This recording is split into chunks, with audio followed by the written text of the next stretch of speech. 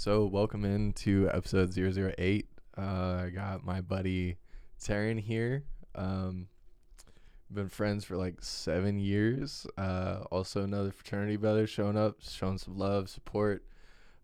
Just found out that he's listened to like every episode, so I'm pretty excited. Love the support. Thank you, man. Thank you for coming in. Absolutely, Cameron. I really appreciate you having me here. So I guess I give myself a little introduction before we run into any topics. Again, my name's Taryn Davis, 26 years old, and like Cameron said, we've known each other for about 7 years now. And it's kind of an interesting story on how we met, and we'll kind of dive into that in a little bit. But born and raised in Wellston, Ohio, so small town nobody's ever heard of. It's great because funny little topic is when I first met Cameron and Shay, we're all pretty close to the same area where we grew up. And actually, the funny thing about that is Shay from 006 played football against me in high school. So we knew each other without knowing each other before we even met in college. But we'll start off with talking about, where I come from and then where I am now. And to start that topic, I was born to a single parent back in 1995. My mother has done an excellent job in raising me. I can't thank her enough for everything that she's kind of taught me and still teaches me to this day because we have a really good relationship still. But I originally started off living with my grandparents. Like I said, my mom was a single mother. She found out she was pregnant with me when she was 19. So she had me when she was 20. It's a really easy number to remember too, because I'm like, all right, how old am I? Okay. Well, she just add 20 and that's how old my mom is. So that's like super, super awesome. And I don't have to like think about it too hard. So whenever she turns the big 5-0, I'll be able to make fun of her, but that means I'll be 30. So we're crossing that bridge in a couple years. It'll be a great celebration. I'm not excited. Well, it'll be a good year for birthdays, but anything other than that, I'm not looking forward to get any older. So I feel that. But so she was raising me in my grandparents' house. So my grandparents really hold a really near and dear place in my heart because they were like a second set of parents. So I got a lot of old school teaching, kind of grew up the old school way.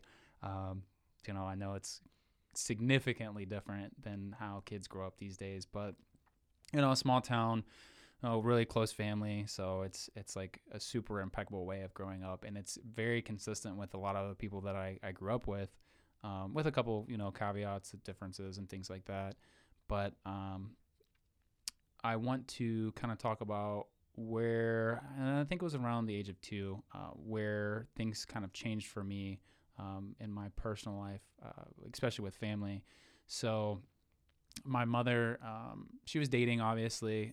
My biological father wasn't really ever in the picture, but she started dating, and she met a guy named Bruce. And Bruce and his family have been a very close family friend. And to me, honestly, I feel as though they are personally just family, because they've always, and to this day, they've always held their hearts out for me. And we've done stuff together. I've been to Christmases with them, Bruce and his parents, and obviously his wife and kids as well. They're a few years younger than me, so I kind of was growing up when they were growing up. So it's really unique to see, I guess kind of like the newer generation growing up with like a good Christian family that had their back, and still to this day do. And it's really funny to see, like, I'm not gonna name them, but the older one, he is probably as old as my little sister. So he's, I think, a 5-year or 6-year difference. So he had just graduated high school, and he's set to get engaged, and like watching all of that unfold, because I remember seeing him as a baby. Wow. I was like, holy crap, like this is insane. Like life moves so fast. But that's enough about that. So I still really feel a lot of love for that family, and we had just recently went out and got lunch together just to kind of catch up. It's been a couple years since I've actually done anything formally with them, so it was really nice to catch up with them. But obviously my mom and Bruce didn't work out, so kind of moved on to the next person, and that next person is who I call my father, or my dad. Whoever takes care of you while you're young, growing up, whoever creates that special bond with you, I think is actually who your father is. So they don't have to, they don't have to be your actual biological father or your mother in that case if it's the other way. But my dad was married to my mom for about 7 years, and ultimately, that's who I remember growing up as my dad. That's who was always there, Monday through Friday, the weekends, stuff like that. And, a lot of special, memories from that period in time. And something that I want to talk about in a little bit as well is kind of how he helped get me on the right track after college and things like that. But him and my mom ended up ultimately getting a divorce, I think back in 2003. So it's been almost 20 years now. But obviously they still have a relationship with my brothers, I should just say my siblings, but my brothers and sister, and myself, of course. But that's kind of where we fall into my preteen / high school years. And let me just start off by saying I was not a very good child. You grew up in the same area, right? You didn't move around. No. So I've always been in Wellston, and I stayed in Wellston until after I graduated high school. Yeah. So, always had the small town mentality. I mean, it was a town of like 5,000 people. And jokingly, when I met Cam and Shay, they thought I was from Vinton County, because I am relatively close to Vinton County, but I lived in Jackson County. It's a joke of Southern Ohio. Just Vinton County is just trashy. It is not a good area. It's rough, and it's like any rural, like country town in Ohio. I mean, poverty is a pretty big thing down there, and it's a little bit harder way to go with living life and growing up, and it can make and break you as a person. And luckily I got away from that area, and I kind of made something of myself. And then obviously, the added benefit of that is like I can always go back and look and see how classmates are doing or how family's doing, and I not necessarily compare myself, but just see like what the differences are. Like if I was still down in that area, how much would have changed. See the evolution. Yeah, with me personally, and in my career, and just all kinds of different things that would be completely different if I didn't ever get out of that area. So it's kind of like one of those things where you're like, oh man, like I was one of the lucky ones. Yeah. And I'm sure you probably feel the same way, because you also grew up in a small town in rural Ohio. So yeah, I don't know. I'd say I'm pretty similar to most everyone in the world. Like, I don't care to talk to people that I went to high school with, right? Like, that's such a rough time in your life that, like, people say it's the best 4 years of your life. The bullshit. Bullshit. Listen, I would have to agree with that statement. High school sucked. Period. I hated it. I hate going to my hometown just because I don't want to run into anyone I know, because then I have to have that conversation, like, how you been, blah, blah, blah, and I just don't want to. Like, if anyone's listening that I grew up with, sorry. But yeah, like, I don't know. Just growing up in a small town, everyone. Anyway, that's my rant. Well, no, it's really funny that you say that, because I've had situations where, I'll stop in at the gas station or whatever, and someone that I grew up with is also there at the same time. And I've had those awkward conversations that it just seems like surface level, like, oh, hey, haven't seen you in a long time. How you been? Do we really care? Like, you have to ask yourself that. Does the other person actually care? They probably don't. Yeah. It's probably just because haven't thought of you. No. And it's probably just because it's like, oh, hey, I saw you. I want to recognize that I've seen you, and then I'm going to move on. Like, listen, if you don't want to say anything, please don't. Like, I would prefer you not to. Right. There is a couple cases where, like, I've lost touch with people that I would consider friends, and it is nice seeing them and kind of talking to them, in a little more of an extended setting. Like, if you feel comfortable enough to sit at the gas station and talk to me for 5 or 10 minutes and give me life updates, fine, absolutely. But, like, if you're just gonna ask me that time old question of, oh, hey man, how you doing? No, Yeah, I'm good. We can we can say hey, recognize each other, just move on. Yeah. So real quick, just about me. There was a time that I saw some people I went to high school with at like some big something or other, and we like sat and caught up because we were like close friends in high school and we haven't seen each other in a while. And it ended up being like, hey, I'm gonna have some get together at my house. I'd love to have you come down and hang out. Like, that's cool. Yeah, loved both of those interactions. But if you like bullied me in high school, Fuck off. yeah, exactly. Like, I don't care if I see you in the gas station. Yeah. And, it's funny because I could kind of relate to that as well. Because I was always like the small, skinny kid in school. And I'm still pretty small. I'm just 6'2" now and still skinny. So, that's detrimental to my mental health. But we won't talk about that right now. But, and I have the same thoughts and feelings. It's like, man, if you were kind of shitty to me in high school, like, we're not friends. And we may have acted like friends back then. But honestly, like, I've moved on so far in my life that, like, I just don't have time for, I don't have time for you to necessarily, like, go out of your way to invite me to something that I probably don't have an interest in doing anyway. Right. Like, I feel like in that 5 to 10 minutes, that short interaction that you potentially have with someone who, like, bullied you in high school, you can tell. Like, oh, you haven't changed, or, oh, you have changed. And if you haven't changed, that's the last interaction. Once again, I thought graduation was last, but well, we couldn't get that lucky. right? But if they have changed, they seem like a good person. It could be good to like hang out with them again. Yeah, and I don't disagree with you on that. I think that, if they've learned and grown as a person and kind of want to right their wrongs, and I will absolutely give you the opportunity to, but I'm not going to give it to you in a setting where we're out in public. Like, if you want to have that conversation with me, feel free to message me. Feel free to, search me on social media. If we're not friends, send me a message, whatever. Approach it that way, and then we can have a conversation. But if it's in a public setting at a gas station or wherever we may be, like, just don't. We won't have enough time to talk about what we want to talk about, right? And the feelings that we had from 10, 20 years ago. Yeah. Like, let's say, hey, hi, how you doing? Good, great. Love to catch up sometime. Let's grab a drink. Exactly. And sometimes, and it's funny, sometimes that drink never comes. And right. I don't know how many times I've told people, like, hey, like, let's go out and grab lunch together, or hey, let's go out and grab dinner together, and radio silence. And it's been 5 years.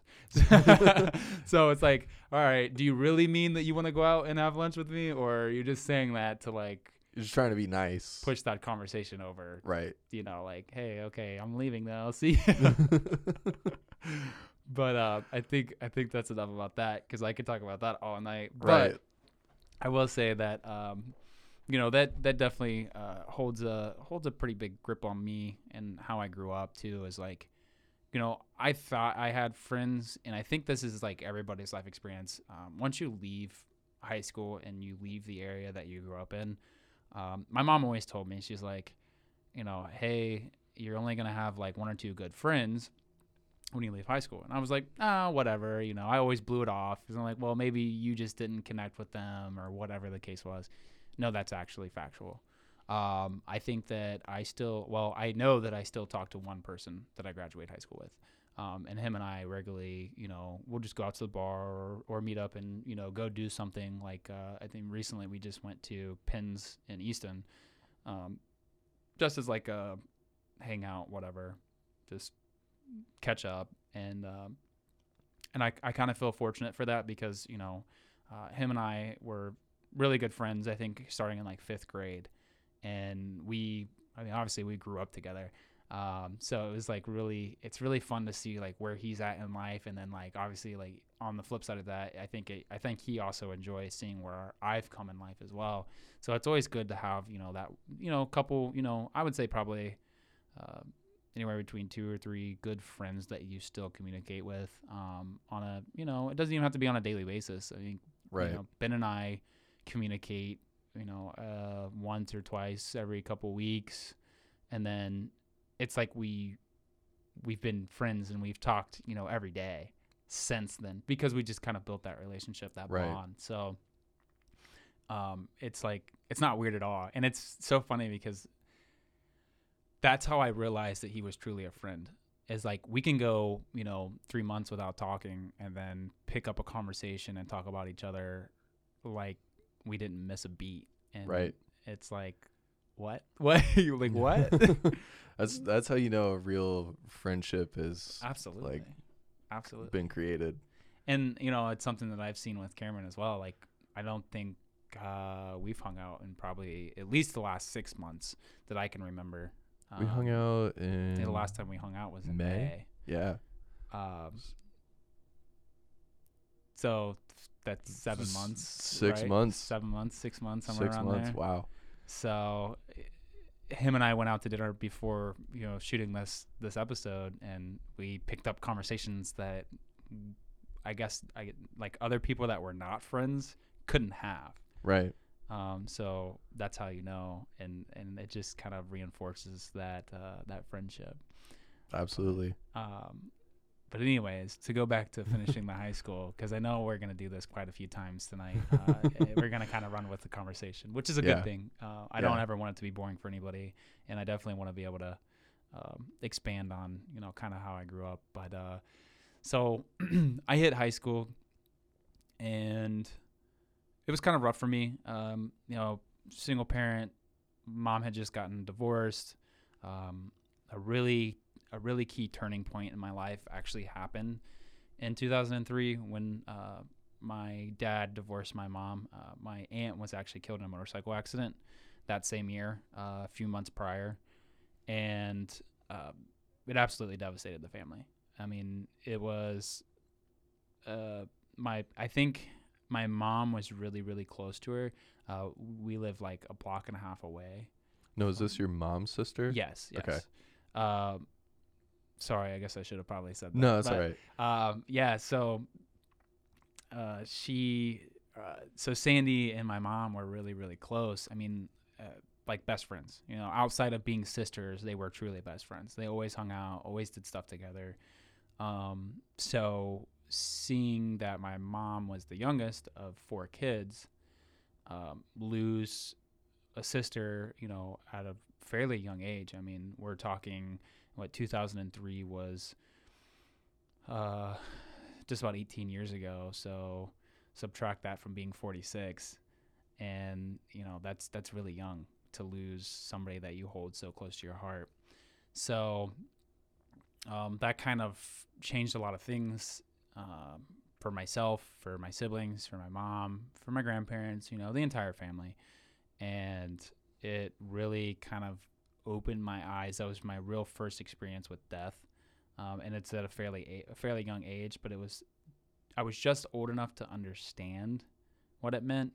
So I think that it really affected my outlook on life and death, and kind of like, I wouldn't say that it like steered me away from taking risks, because I absolutely take risks. But it also kind of like made me realize like, hey, life's short, and I want to do the things that I enjoy doing, because who knows, I may never get that opportunity again to do whatever that specific thing is. And you're 7 or 8 years old learning this type of lesson? Let's see, 03 to 95, I was 8 years old. Yeah, it would have been 8 years, probably around 8 or 9. I think actually it was right before I turned 9. It was in June. My birthday's in July, so yeah. So that's a pretty young age to kind of understand what it means. And obviously, I don't think I had a full grasp, just because like it was my first experience. So like I didn't know how to feel emotionally. I didn't know how to feel mentally, but it kind of gave me, I guess, like the ground point, the foundation of understanding it truly as life goes on. So,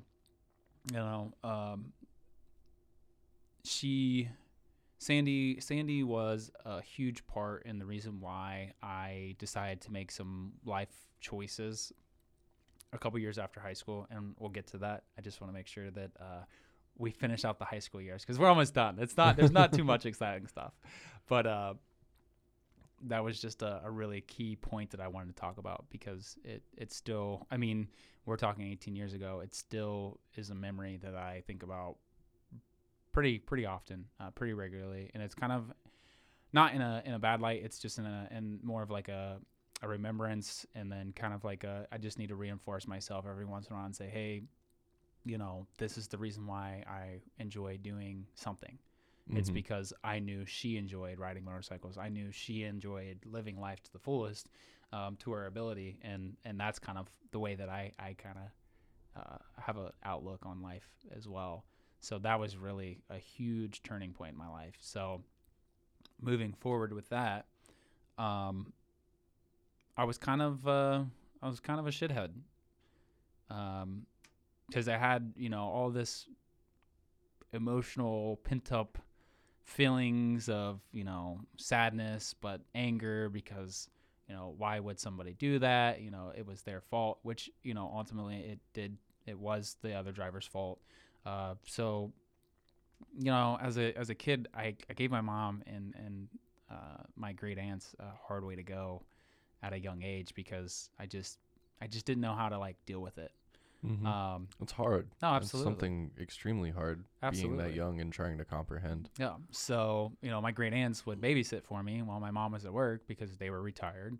And I remember coming home from school, I think it was right around the time that I was 13, and my great aunt, who I think at the time was like in her mid 50s, probably at the time, she has some health issues, and I triggered one of those health issues because I was angry. I was playing a game and I got upset, and I like picked up an oak chair and slammed it on the ground, which, you know, it's pretty loud noise that it created, and like it kind of set her off, and she had to leave, and like I just didn't understand like what happened. And then she obviously called my mom, and my mom came home from work, and like she kind of whooped my ass, and I deserved it. And I'm not saying I didn't deserve it, but yeah, you know, you also didn't know, did you? No, I didn't. Yeah, but it was like, you know, hindsight 2020.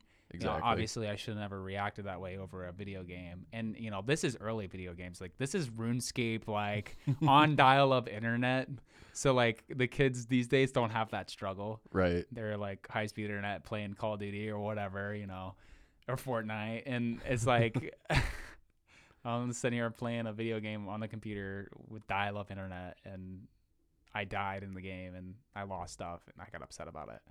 And that triggered that reaction. So like I knew that I was like, oh well, I've got some mental issues. This is early for that. So angry kid. Just an angsty preteen going into teenage years. It was just a bad deal all the way around.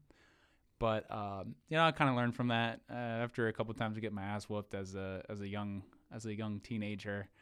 And not in a bad way, you know. It was never abusive. Yeah, I was gonna say, like, no child abuse. Yeah, no, it was never abusive. So we don't have to worry about that. I think the oh man, I'm trying to think of the word for it.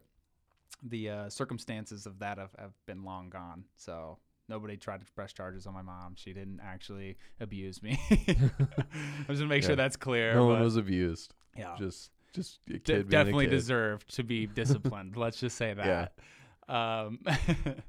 But yeah, so moving forward with that, we got into the high school years, and I remember freshman year, and this is what I'm talking about when I said earlier about getting bullied. I remember freshman year, walking in, it was a pretty terrifying moment, even in a small school. Like, just, you don't know the people that are older than you, really. I mean, you've probably seen them maybe just in the hallways. But I remember, like, the first couple weeks of school, I was trying to unlock my locker. And if anyone remembers the old turnstile, the integrated lock. I remember those. Where it was, like, super janky, and, like, you had to get it perfect and then, like, turn the knob and then hit the little lever to unlock it. Well, I was having issues, and I had 3 or 4 books in my hands. And I remember, I think it was a junior at the time, came over and slapped all of the books out of my hand. And I just remember feeling so defeated. Like, I literally cried. I was so upset because I was already having a hard time with the locker. I was still new, to the whole high school phase. Like, Did you know this kid? I grew up with his younger brother. So I knew him through very small interactions because we would always like play outside or we would do stuff like outside of the house because he was older, he was obviously off doing his own thing. So like I really only had maybe 2 or 3 interactions with him outside of like that day. Yeah. So I don't know if it was like haha funny thing that I did this or if it was like I know you because you know my little brother and I'm gonna mess with you. But I was so upset. Like when I can't explain this enough. That's how I walked into high school. That's how I thought my entire high school like life was gonna be. Cause I was small. I think at the time I was like 5'4", 100 pounds. I was tiny.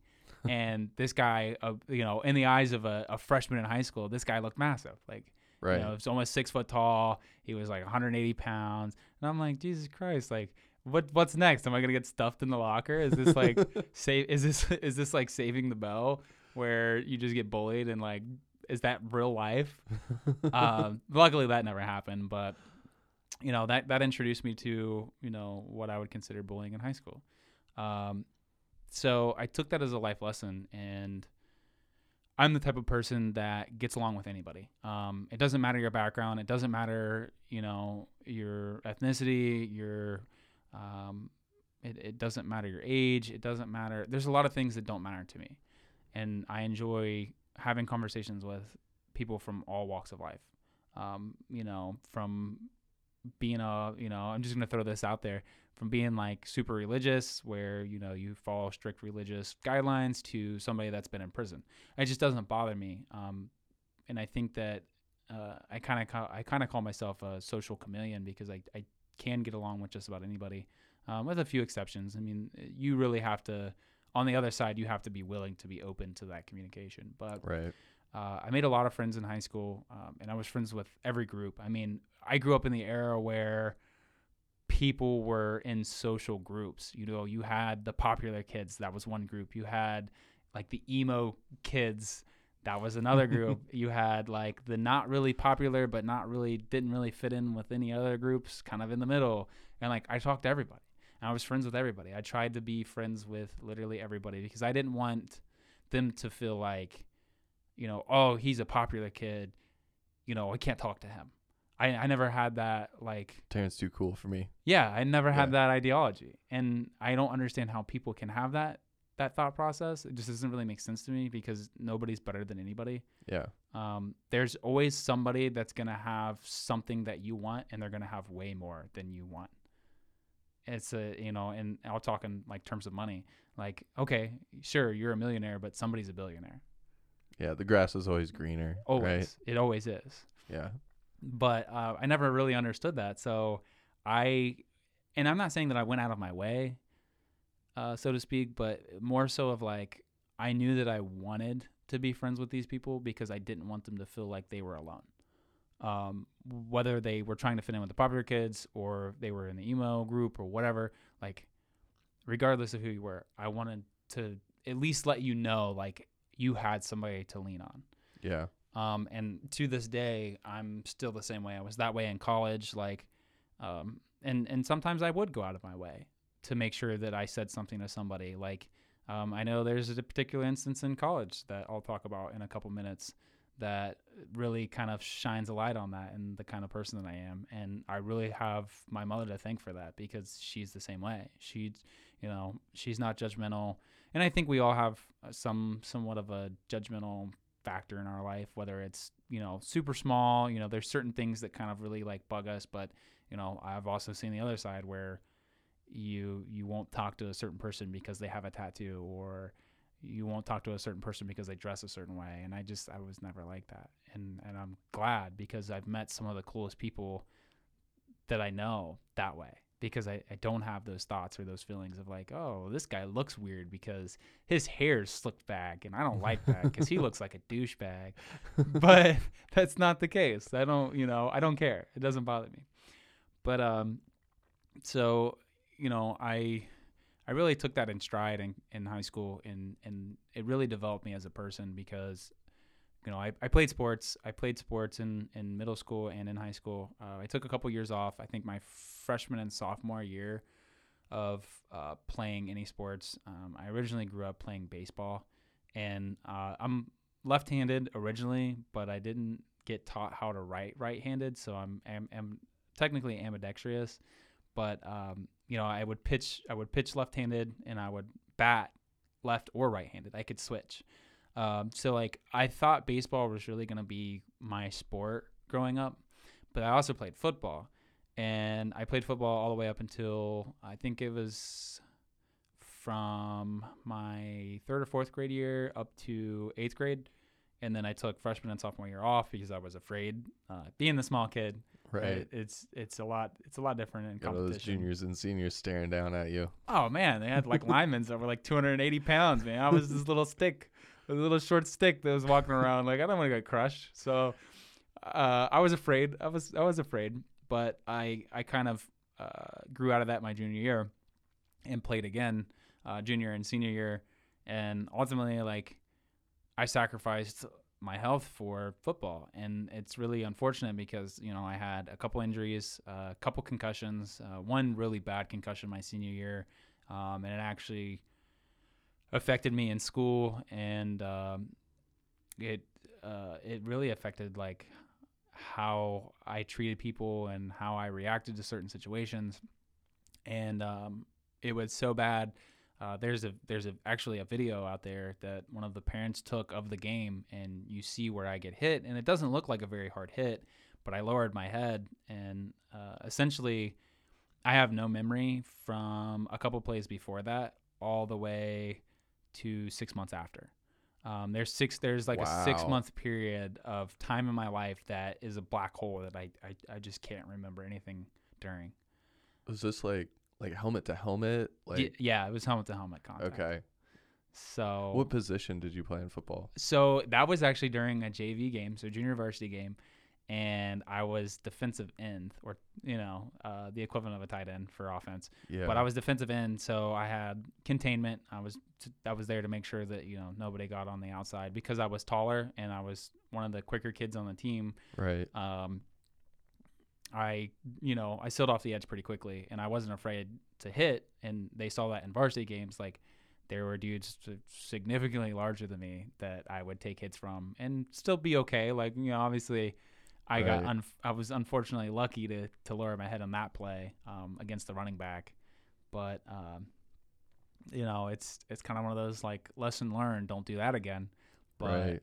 And this was also before they implemented that like newer technology right now. Yeah. The newer technology where it compresses the helmet and pushes it outwards, right? Yeah, I think I don't know how it works. I'm not an expert. There's what I understand. Yeah, so the pads in the new helmets, it's called MIPS technology. I don't know what it stands for, but if anyone's interested, they can search MIPS.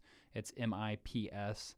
And it's in a lot of like motorcycle helmets and stuff now because they realized having a rigid helmet's great until you have a force act against it.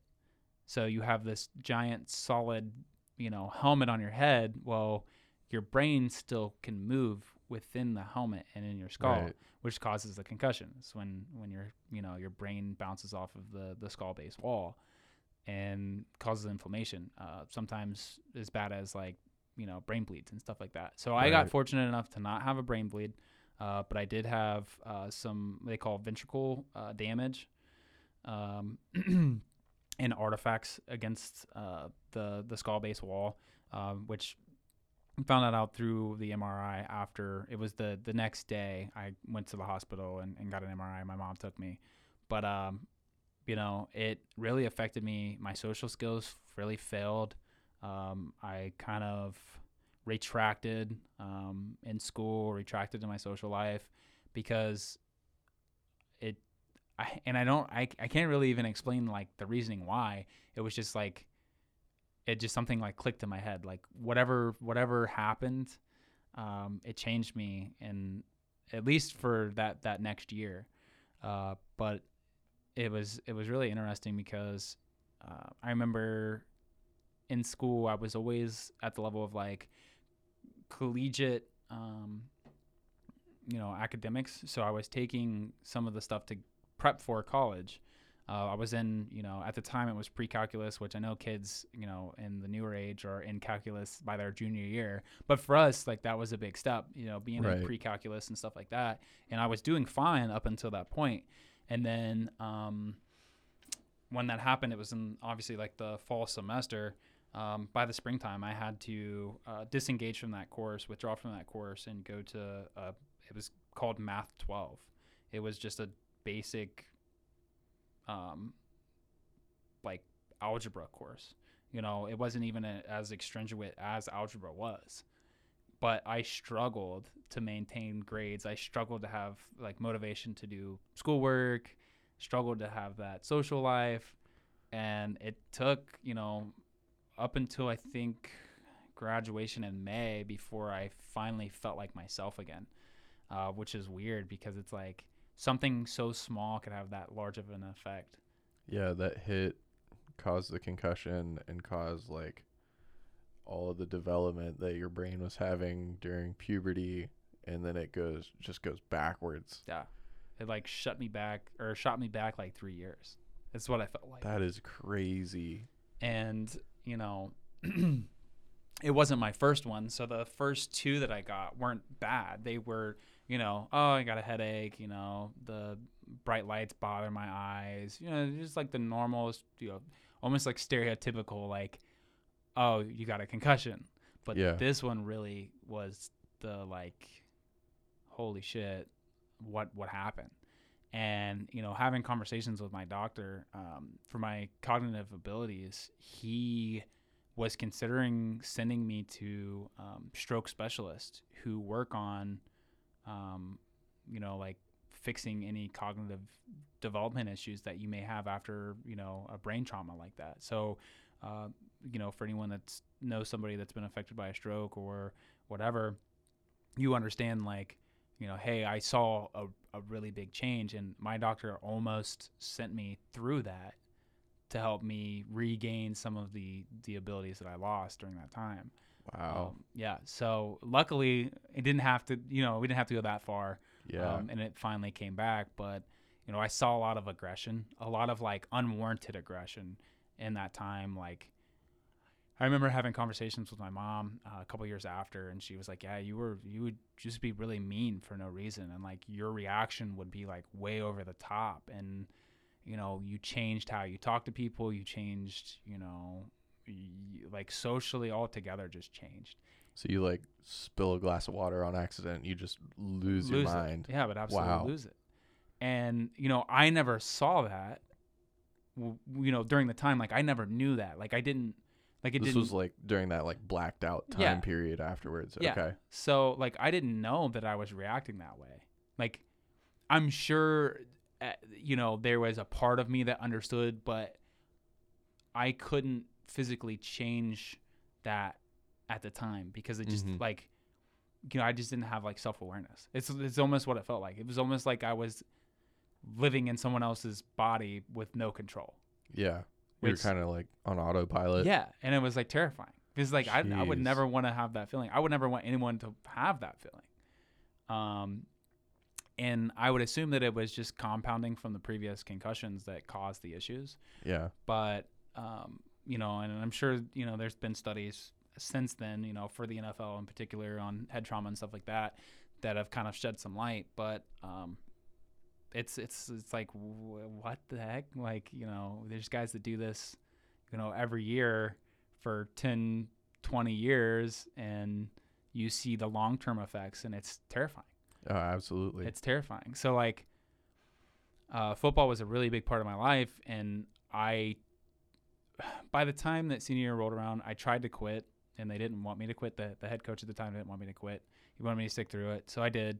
But it was something that I was looking forward to, like moving on to college to play college football, which is really the driving factor of why I chose Tiffin.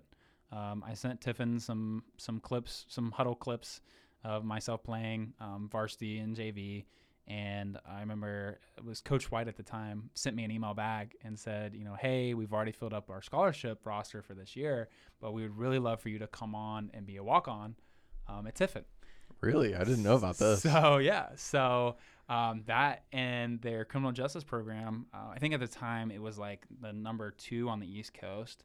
I think the other one was like in Hartford, New York. Some crazy prestigious school. Super expensive, like $47,000 a year school. Yeah. Which Tiffin wasn't too far behind, but I didn't really have a desire to move out of state for school and be that separated away from family. I mean, Tiffin still, it was like a 3.5 hour drive away from home. So like on the weekend or whatever, if I wanted to, visit, I could drive down and spend the whole weekend. But so football was really the driver for Tiffin, and it kind of excited me to like move to the next step. But, as I had conversations with, a doctor, he was like, I'm going to advise you not to do it. And if anyone knows anything about collegiate sports, you have to go through the clearinghouse. And he told me that he wouldn't clear me as, my family doctor through the clearinghouse, because they check for, previous medical issues and stuff like that, because they don't want anyone to, accidentally die or, have an incident where, death could occur during, a college sport. That's right. It's not good for, the athlete, but it's also not good for, the league either. So, unfortunately, by the time that I made it to Tiffin, it just didn't really work out for me. I didn't get to play.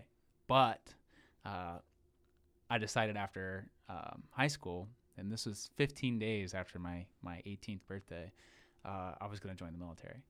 So I took the inability to play college football and turned it into like, hey, all right, well, I need something to pay for school because Tiffin was expensive as a private school. So I joined the military. I was like, all right, we'll join the Ohio National Guard. So moving into that, it was kind of like not like a last minute decision, but it was like a kind of a at the moment decision. Didn't really think a whole lot about it. No, I didn't. And Say, hey kids, you want to pay for school? And you said yes. Yeah. So I took my ASVAB my senior year, and I scored, I think it was like a 72, which is the general score, which is not bad. It's not the highest, but it's not bad. And this was after, having several concussions, having, a loss of time and learning and things like that. Like there's a lot of things from high school I don't remember that I learned about, which is terrifying. But but it changed me, and I think ultimately like that's a part of who I am today. Is like, who knows if that didn't happen, how I would act or interact with anybody, or what I would think about myself. So I would also say that's a defining moment in my life, having a concussion that caused a 6-month plus retrograde. But so my dad was in the Ohio National Guard, and he's been in since I think he's getting ready to retire, so almost 30 years now. So at the time, we're talking 8 years ago now, and 2013 is when I graduated high school. So yeah, so 2013, he had been in for 20 plus years. And he kind of talked to me about it, and he's like, hey, how do you plan on affording college? And I was like, I don't know, because we grew up in a small town. My mom didn't make a lot of money, and I had younger siblings that she still had to take care of. So I didn't have, money to fall back on. I couldn't, ask family for money because, well, one, the area doesn't pay well. And, even if you're out of job for 20, 30 years, like, you just don't have the money. Especially right. For, a college, university that costs $30,000-$40,000 a year to go to. So I was like, I don't know. He's like, well, why don't you join, the military? And I said, okay, we'll all look into it. So originally I tried to join active duty Air Force, and my buddy, he was 2 years older than me.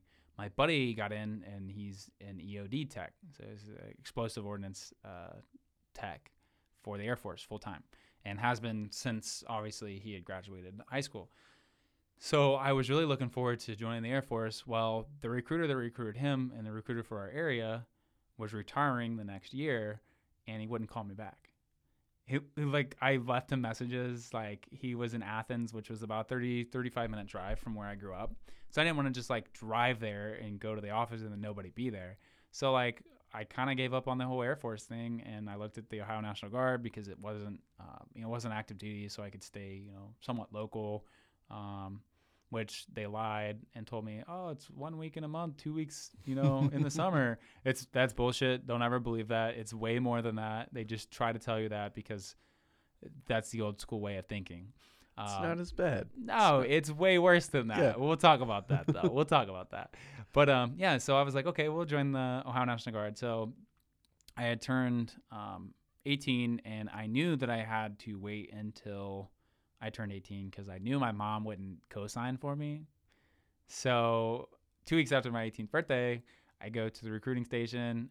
We had obviously had conversations with the recruiter beforehand, and they're like, okay, do you want to do this? And I said, sure, let's do it. So I signed the agreement that I would go through MEPS, which is it's the pre-medical like clearinghouse for the military. They just make sure that you don't have any disqualifying, medical issues or previous like medical history that would be considered disqualifying. So let me tell you one thing about that experience. I was told to lie about everything. The recruiter no longer is in the military. He's retired, so I will say this. But he told me to lie about everything. I'm allergic to eggs. Eggs is technically a disqualifying service medical issue. Don't know why. I have no clue why, but it is. It was, at least at the time. So, 8 years ago, it may have changed now. But, I had what we consider asthma as a kid growing up, which didn't really affect me once I got into like the high school years.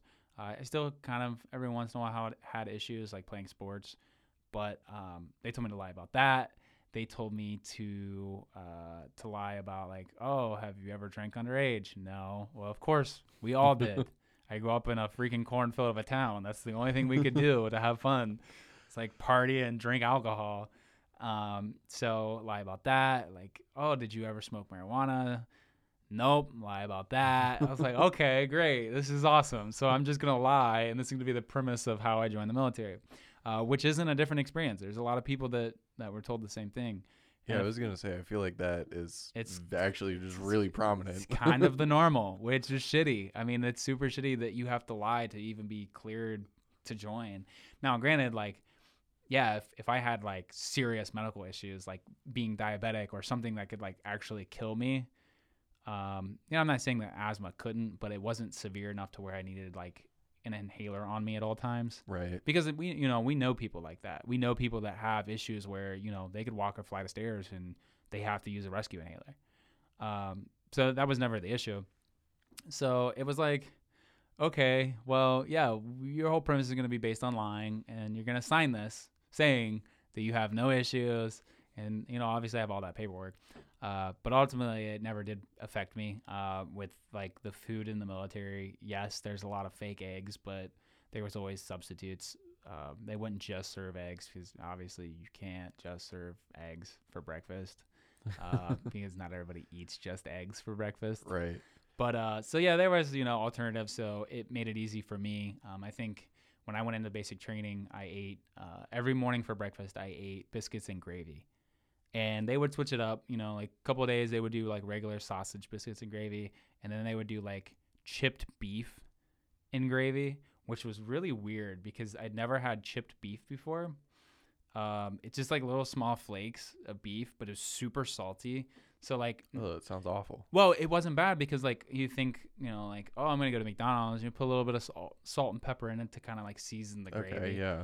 So it already had that flavor. So I was like, okay, well, this isn't bad. So I didn't have to like, add anything to it. But let me tell you this, I drank a lot of water when I would eat that. I had like 3 glasses of water. Too much salt in the system. Way too much. It that early. Because, you think in the military, we're probably eating breakfast around 6 a.m., 6:30 in the morning after we had just gotten done working out. So, of course, we're all starving, sweaty, and we want to eat. Right.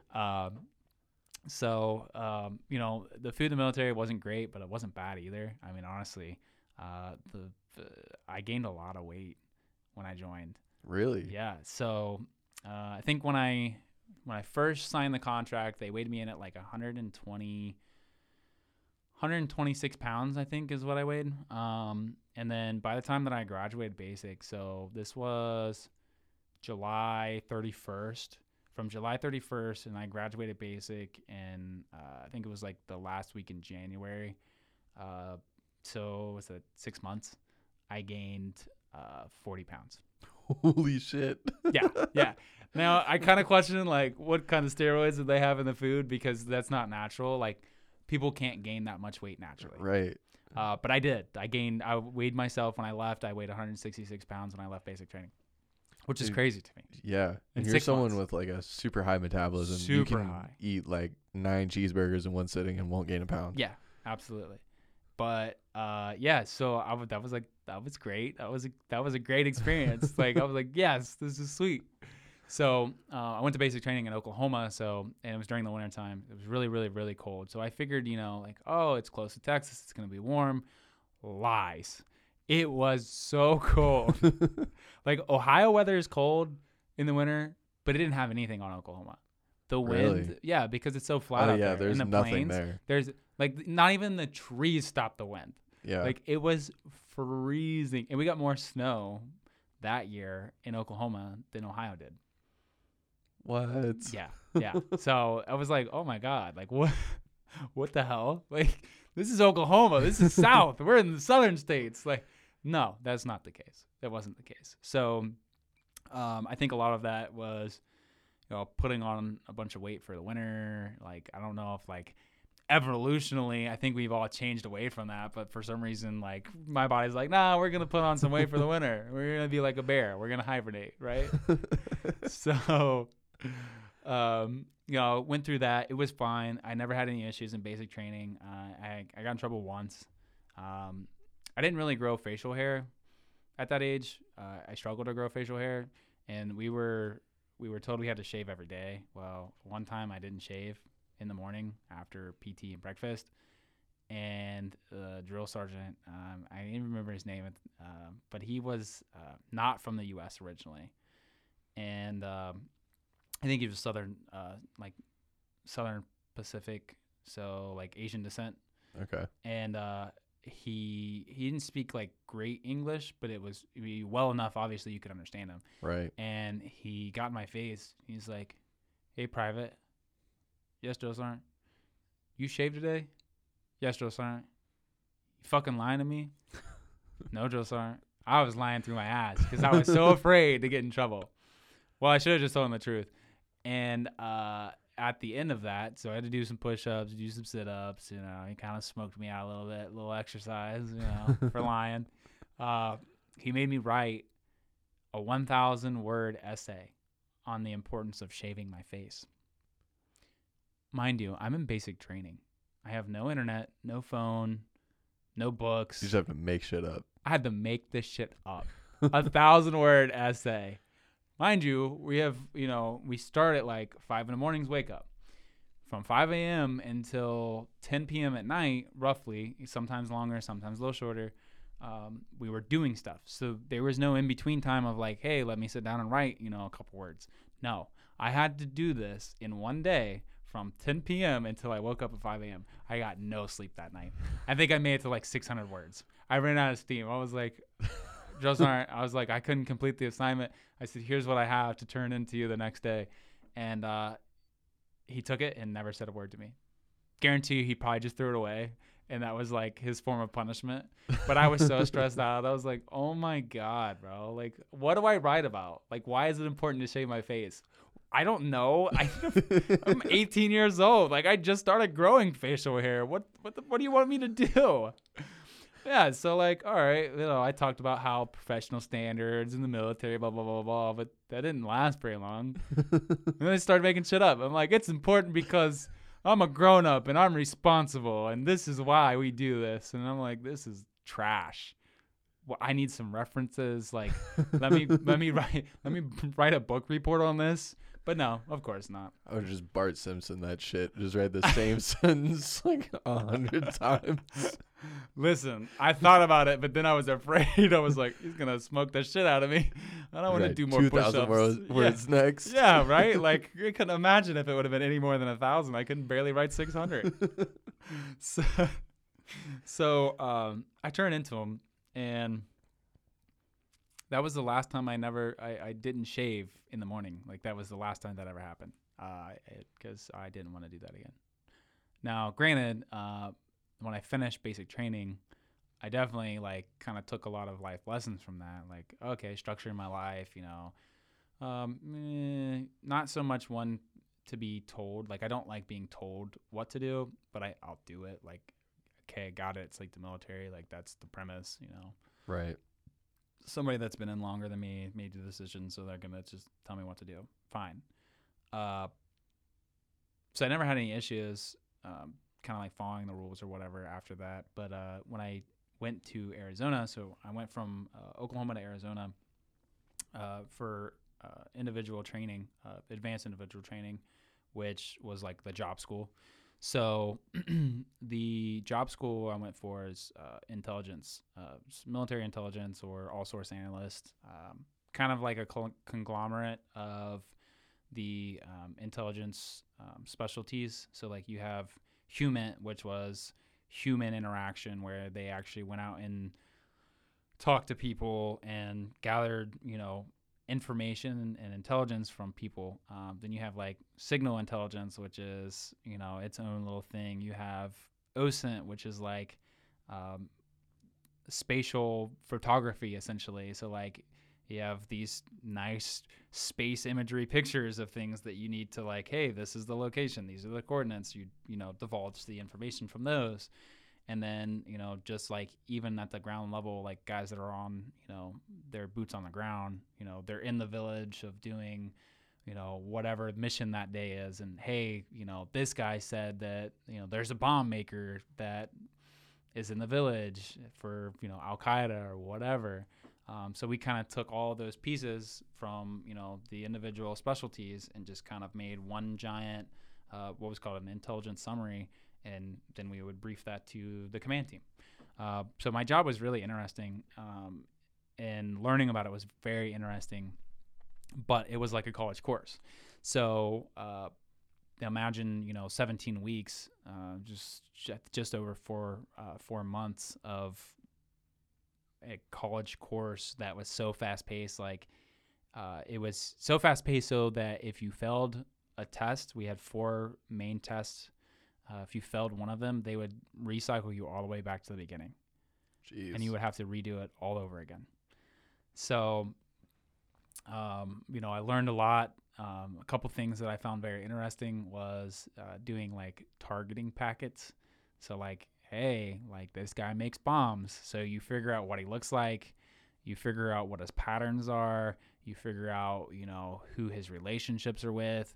And then you hand this stuff off over to the command team, and then the command team makes a decision on like, hey, let's capture this guy, or hey, like this guy, we're going to have to kill him, or whatever the case is. And that was the thing that I was most interested in. And it's kind of like dark. It's kind of like this dude's like fucked up. He's twisted in the head. Like he enjoyed like this really, part of it. really studying people from like a far Yeah. way. Yeah. And you're gathering, like what I found most interesting about it is you're gathering information that they don't even know you're gathering on them. Which, kind of opens up the question for like, what happens in the US with, 3-letter agencies, but we're not going to go into that. We're not going into that. But, that's what we were doing overseas. And, obviously, I never deployed. I applied to, we had forms to request basically deployment. I applied to 3, 2 to Afghanistan, 1 to Iraq. And I never got picked up for it. But that was kind of like I wanted to solidify my service to myself. Like that was my defining moment of like, if this actually counts, I want it to be, I want to at least do 1 deployment. And I don't want to go to Kuwait or Jordan or any of these other like supporting countries, because that's not what I thought as to being like my solidifying service. Like, this is the one thing that I want to do, right? Yeah. And this is, just to like put it in perspective, this is like I guess some of the quote unquote final years of basically the result of 9/11. Yeah. That you're working in. Yeah. Right. Yeah. You grew up, you saw it on TV, and now you are in the military looking at being really involved in it. Yeah, absolutely. Yeah. And, it's funny that you say that because we didn't even touch on this. But, I remember being in school the day that 9/11 happened. We watched it in the classroom, which it's kind of messed up, looking back on that. Like, why would you show a bunch of kids, like kindergarten, first graders, like what's happening? Because we don't know what's going on. Like, we don't understand. Like, we see planes crash into a building and we're like, what the hell? Like, what's going on? Yeah. And that terrified us. But, I grew up remembering and seeing that. And then every year after that, the same stuff. They would replay the same recordings. We would do assemblies for 9/11. We would do assemblies for people that were from the area or close to the area where, if they were killed in action or they were injured in action, we would have veterans come and talk to us. Like, that was crazy to me. So, like, living in a small town, I don't know if it's the same for bigger towns, but, like, living in a small town, we had, like, that family basis of, like, everybody's family, which isn't really true, but we're going to pretend like it is. And we're going to do these assemblies and, it was very interesting when I grew up coming back to those because they do sometimes ask, like, alumni to, hey, come back, be a part of the ceremony if you can. I remember, I think it was my senior year, I remember volunteering to help the veterans around the school because, like, we would do a breakfast for them and stuff like that. So, like, we would introduce them to ourselves. We would be, like, their personal, I guess, like, chauffeur around the school for that day. We'd make That's sure kind of cool. Yeah, so, like, that was a really cool experience. But that was kind of like my first memories, and then that was kind of like the drive behind why I wanted to go overseas. And I'm not saying the length of time that we're over there was the right amount of time. I'm not saying what we did over there was good. I'm just saying that, for me personally, that's what I wanted to do, to just really make it feel like I actually did something. Yeah. Make it seem like to myself that I actually served my country. Because a lot of people will tell you, like, oh, thanks for your service. Well, I really don't feel like I did anything. I don't feel like I need to be thanked. You should thank the people that, went overseas, they got injured or they got killed or, they saw shit that, nobody should really see. I mean, it's the atrocities of war. But, that's kind of why, we see issues with, 22 a day. Mm-hmm. It's like, yeah, veteran suicide is high because of the things that they saw or the things that they had to endure. And, I'm thankful that I didn't have that experience. I didn't have the negative side of it. But I'm also, I kind of hurt myself because I thought about it way too much. I'm like, oh, man, I didn't get to go overseas. Like, I feel like I failed that part of my life, that I didn't get to close that door, right? Right. But ultimately, like, I stayed in for 7 years doing the same stuff. My original contract was for 6. So I did the 6. And then on the 7th year, I extended. And then ultimately I decided to get out, which took us up to 2020. So I got out in July of 2020. But there's a lot of things that happened between then and now, namely being when I got back from AIT, I went to college at Tiffin. So I still followed through with going to Tiffin because of their criminal justice program. It was difficult because I still had to do, the summer stuff, which no big deal in college. Like, I really wasn't working like a full-time job or anything at the time. So, like, I didn't have any issues with that. But if I had to leave, like a Friday, Saturday, Sunday for drill on a monthly basis, then, it took away from, the experience in college, whether it was like doing schoolwork or hanging out with friends, fraternity, things like that. I missed out on a lot of stuff because of that. And, I remember missing, I think, like 3 or 4 of my birthdays. Like, normally a birthday celebration, I just do small with my family. Mm-hmm. Because it's summertime, like I've never had, you know, one of those birthday months in school where Well, your friends are around. friends are Yeah. around, and you know you can make plans or whatever, or your parents will make cookies or brownies or whatever, and they'll send them in with you to school. So I never got that experience, but you know, I would just do like small get together with family, mom, you know, go out to dinner or something like that. So there was like 3 or 4 years in a row where I just didn't celebrate my birthday because I was doing military stuff, which really sucked, and that kind of like made me sad. Definitely made me sad. Yeah. Because you know you miss those connections, and especially if it's like a family tradition, it's kind of difficult to like change those.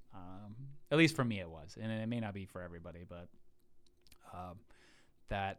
it made it difficult being, you know, part-time military, going to school full-time, and then like trying to find the time to balance, you know, family life, you know, maintaining, you know, friendships with people in college, and, you know, being able to like go out and party if I wanted to party, or, you know, do whatever, just even hang out. So, which to kind of caveat off of was the reason why I kind of looked for fraternity. I kind of looked for that brotherhood in college because I got a sense of that in the military. And obviously having younger siblings, 2 younger brothers, well, technically three younger brothers now, but 2 younger brothers at the time, I was like, well, I really want a sense of like having family away from family. So first year in college would have been the fall of 2014, and I was still new on campus, and my RA at the time was Ivan.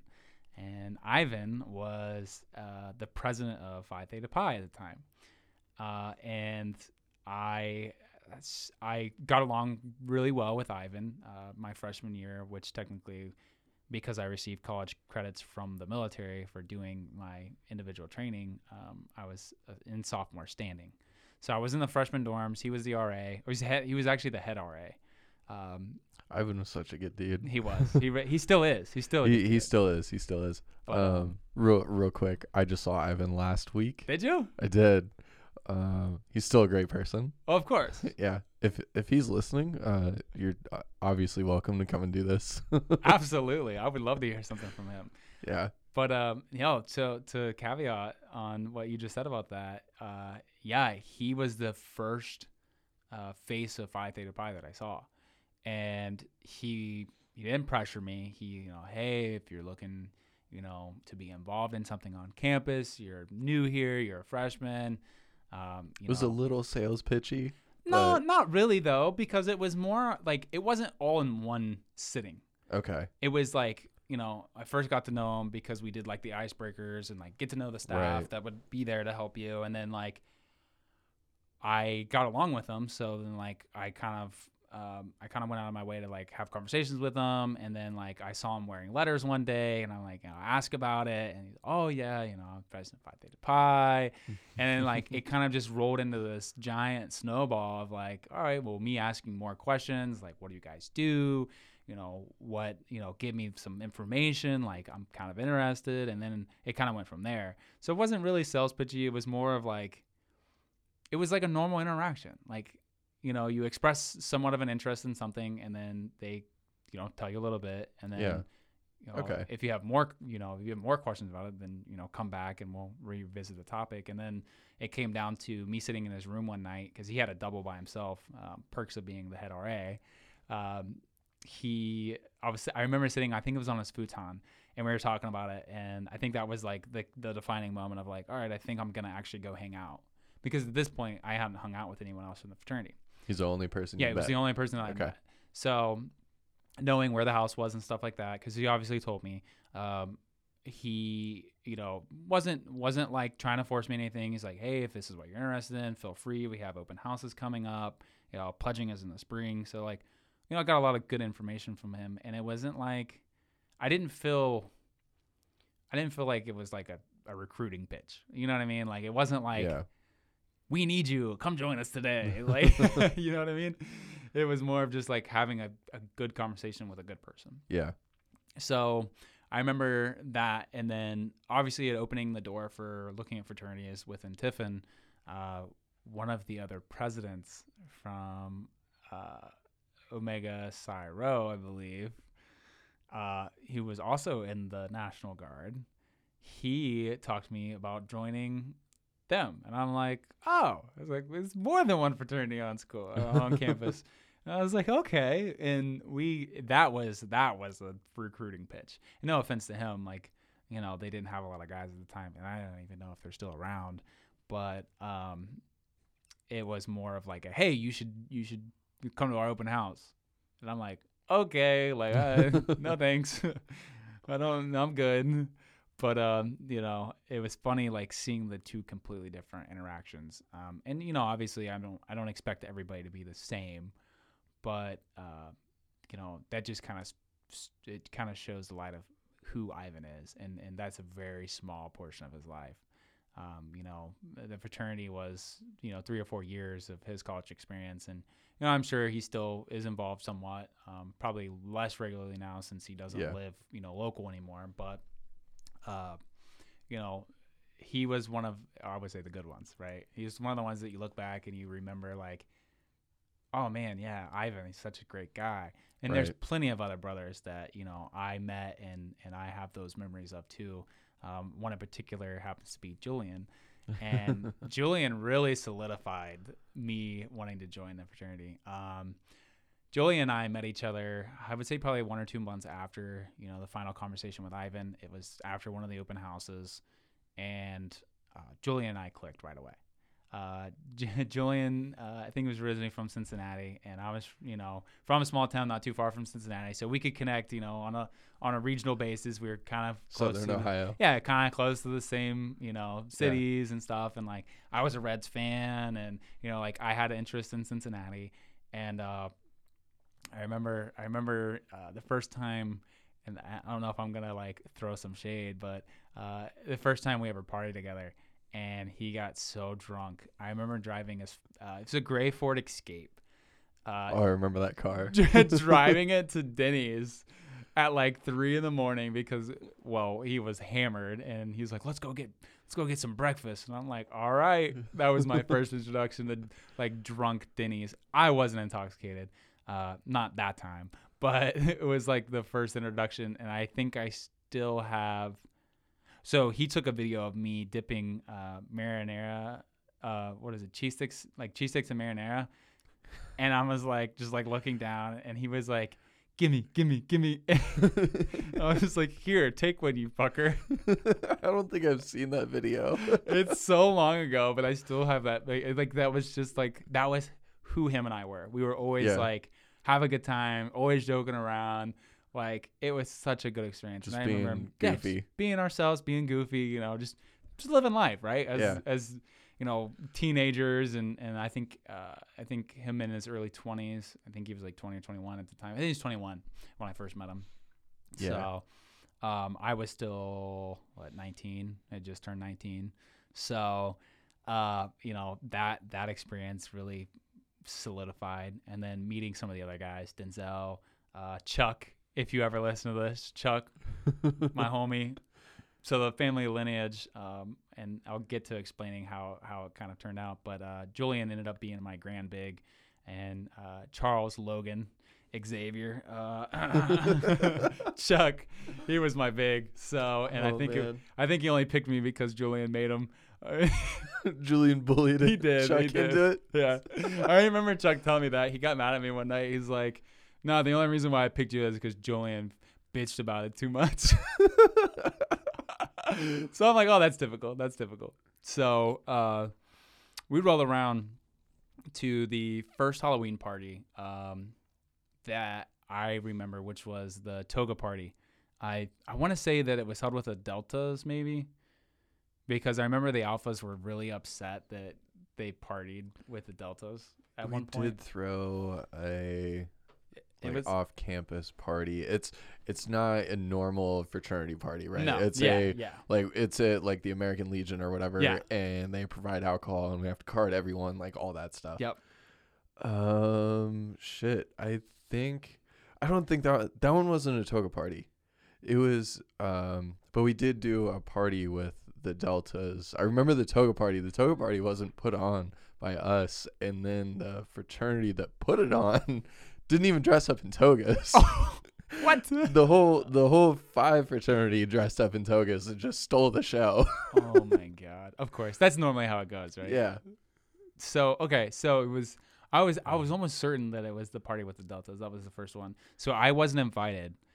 Not cool enough. No, I wasn't cool enough. I didn't know anyone there. They asked me at the door, who do you know here? And I'm like, I don't know anyone. So I didn't go to that one, but I remember pre-gaming for the toga party at the house that I didn't go to. I didn't go to that party Right. because they carded at the door and they told me like, hey, they're not going to let you in. So I was like, oh, well, fine. Well, I'll just drink. Just hang out. Yeah, I'll drink some like cheap. It wasn't even Malibu. I didn't even know the name of the alcohol, but it was some kind of like cheap rum that Julian was drinking. And oh my God, it was disgusting. But he was hammered. It was hilarious. Like it was so bad. I remember Ethan came up the stairs and yelled at us.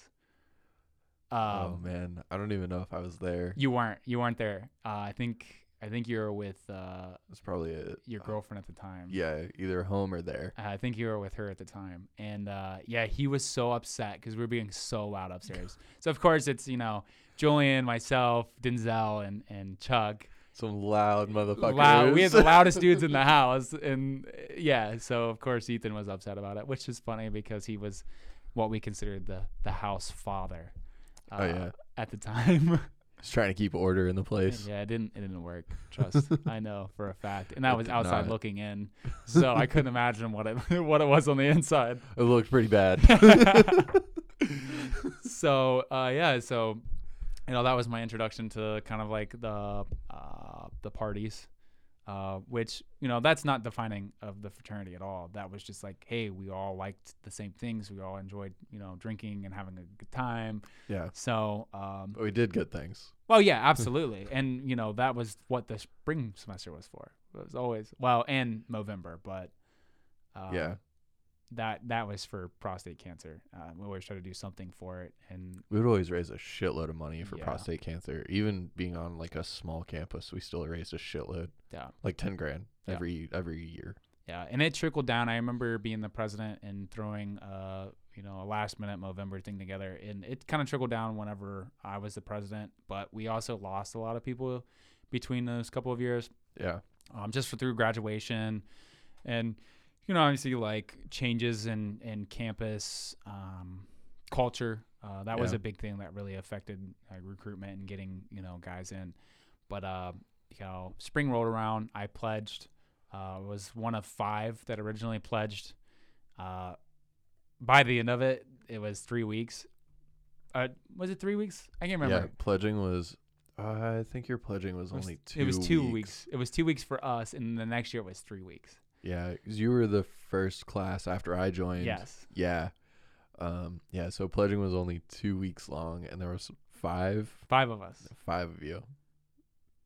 By the end of week 1, which wasn't hard, week 1 was easy. There was 3 of us. And I'm like, well, this isn't going to turn out good. The first day of the second week, the other guy quit. And I'm like, oh my God. So my pledge brother and I, Rob, who actually was, what's the term for it? He was legacy. Yeah, he's a legacy. He was legacy. So his dad Dad's was in the fraternity. And it was just him and I. We were the last 2 guys. We were just like, oh shit. Like, And you're doing pledging in a house of like 15 dudes all staring at you. Yeah.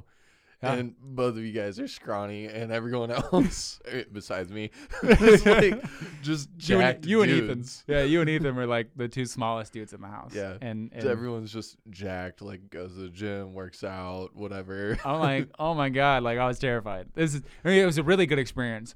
So that is one of the times where if I could relive a moment in time, it would, and it sounds really corny, but I would relive like that last week of pledging. Yeah. Because that's when I really got to know, guys that I hadn't interfaced with before. That's when I really got to know who they were. And at a deeper level, not just like surface level. Oh, I'm majoring in this and this is what I enjoy doing. No, it was like personal things that, we had to ask and learn about each other.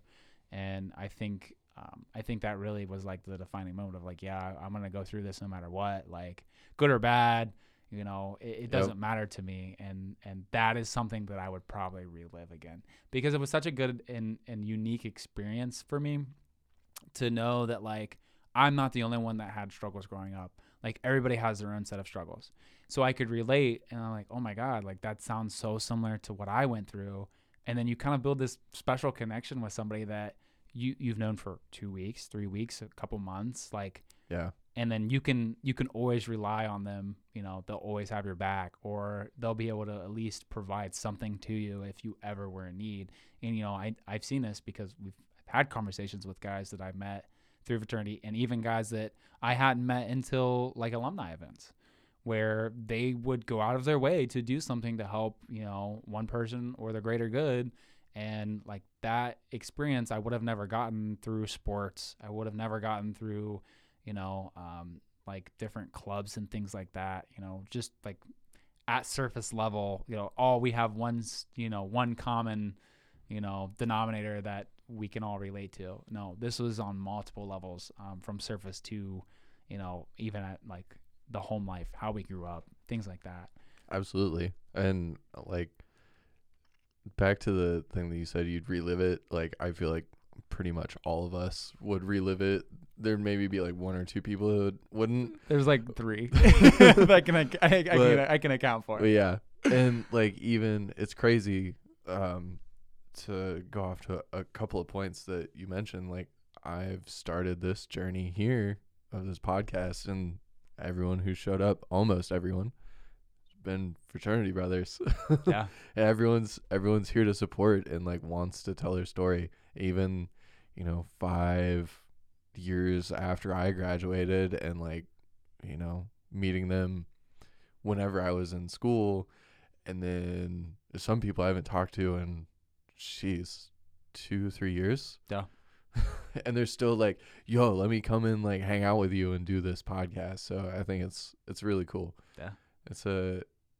I know we'll probably get hate from people whenever they listen to this and whatever, but it's just such a different dynamic that our fraternity has than anyone else. Oh yeah. Yeah, absolutely. And, it's not a knock on anybody else. It's not a knock on any other fraternity. It's just, like, the time that we went in, I think we all bonded really well. We were all very similar, even down to, like, mannerisms, even down to, like, just interests in general.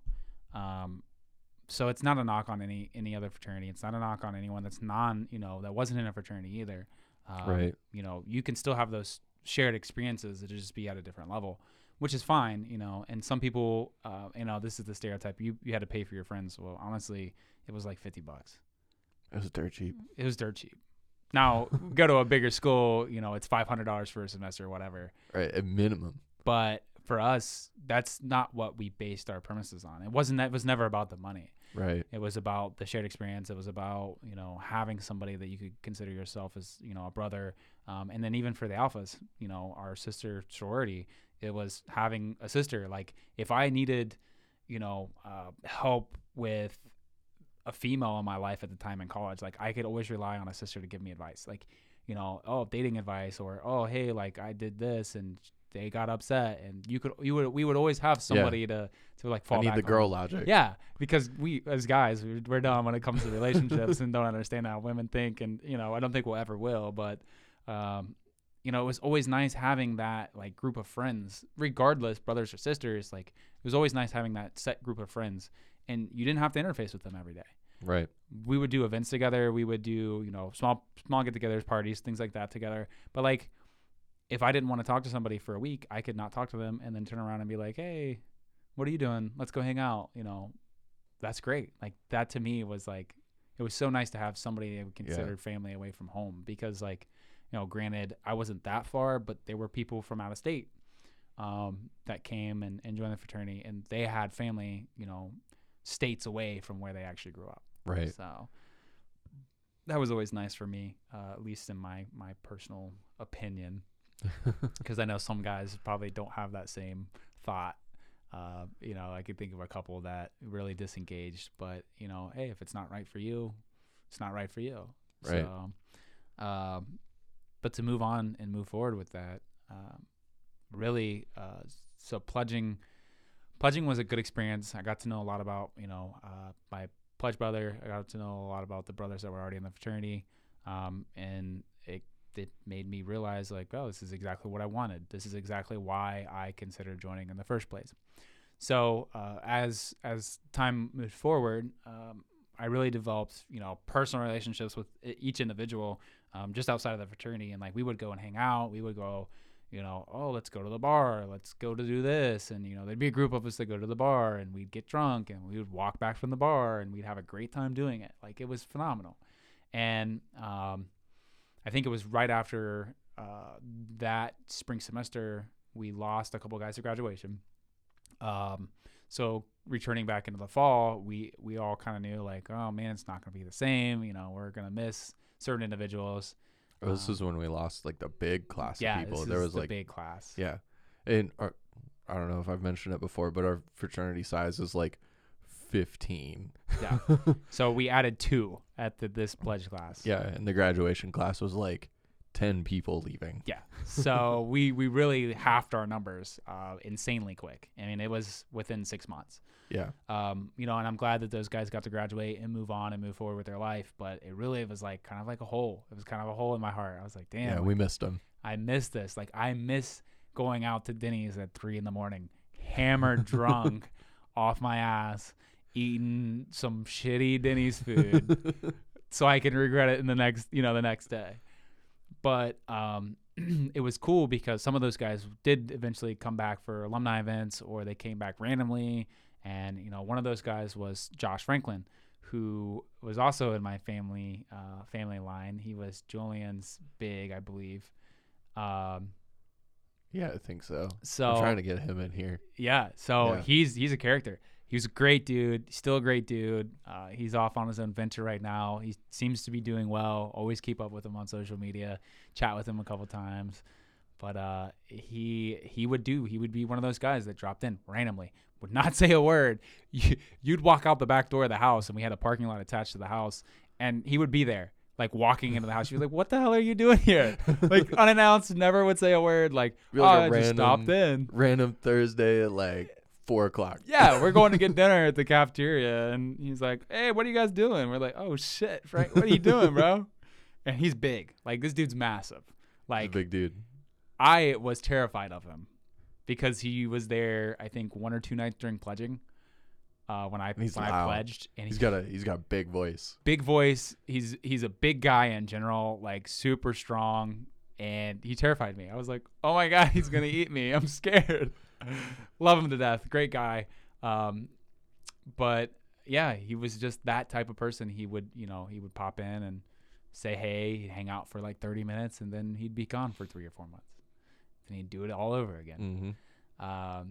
But that was a really funny experience. So I did want to bring this up. So Shay from 006 said that Cameron was a very large part in the reason why he pledged. Yeah, you did say that. That may be true, but I remember particularly hanging out with Brad and Shay in the sophomore dorms, and I would talk about the fraternity. And Shay was always like, I don't know, like, probably not. And then, like, I got Brad really interested in it. And Brad and him hung out quite often because they were friends. And they lived in the same dorm, same level, stuff like that. Right. So they would hang out pretty often. And I think we finally talked Shay into at least giving a second thought. And I think this is where, like, the whole going in the class together with you and having, some more serious conversations with somebody that was actually a part of the organization, I think that kind of, like, led him to the final decision. But I think I played a big part in that as well. Yeah, it wasn't all me, like Shay said. And I know he's going to text me right after he hears this. And I'm so happy. I'm so happy. But I had to call him out because I listened to it. I was like, wait a minute. That's not all the truth. Listen, we had conversations. I remember playing, I think it was NHL with Brad, and Shay wouldn't play, but he would, like, sit in there and we would chat, and I would just keep bullying him about it. Like, you should really do it, bro. Like, come on, man. Like, what's it gonna hurt? And some real peer pressure tactics. Absolutely. I was the sales guy. I was the sales guy when it came to recruiting. And Come on, man, just one hit of the just fraternity, one hit, man. You'll Just never, one hit. you'll never want to live without it.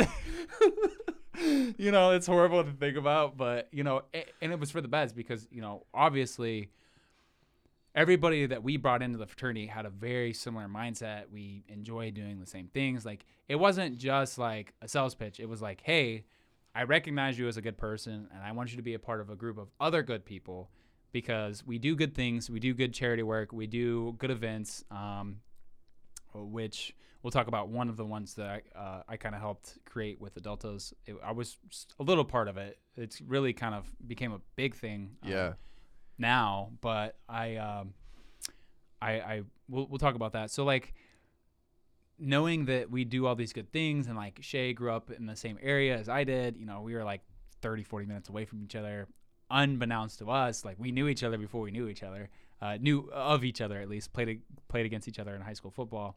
And it was kind of like the funny moment of like, hey, where did you grow up? Oh, I just grew up in Chillicothe. I was like, no shit. I was like, I grew up in Wallaston. He's like, no shit. He's like, well, I actually grew up going to St. Trace. And I'm like, no way. We played you guys every year for like the Jamboree game. So it was like the first game of the season, but it was like preseason still. It was kind of like a scrimmage, a live scrimmage. And it's like, oh my God, like we met each other without even knowing we met each other. Right. Like this world is so small. Like, holy shit. And I think we had the same realization too, like you and I, Cameron, of like, oh, you're from there? Oh, shit. Like, no way. I played football against you guys like back in the day. Like, holy shit. Had no idea. So it was really funny kind of like having those conversations and getting to know each other. At Shay in particular, we had those conversations multiple times, which leads me into the whole Vinton County original VCO. That was their way of...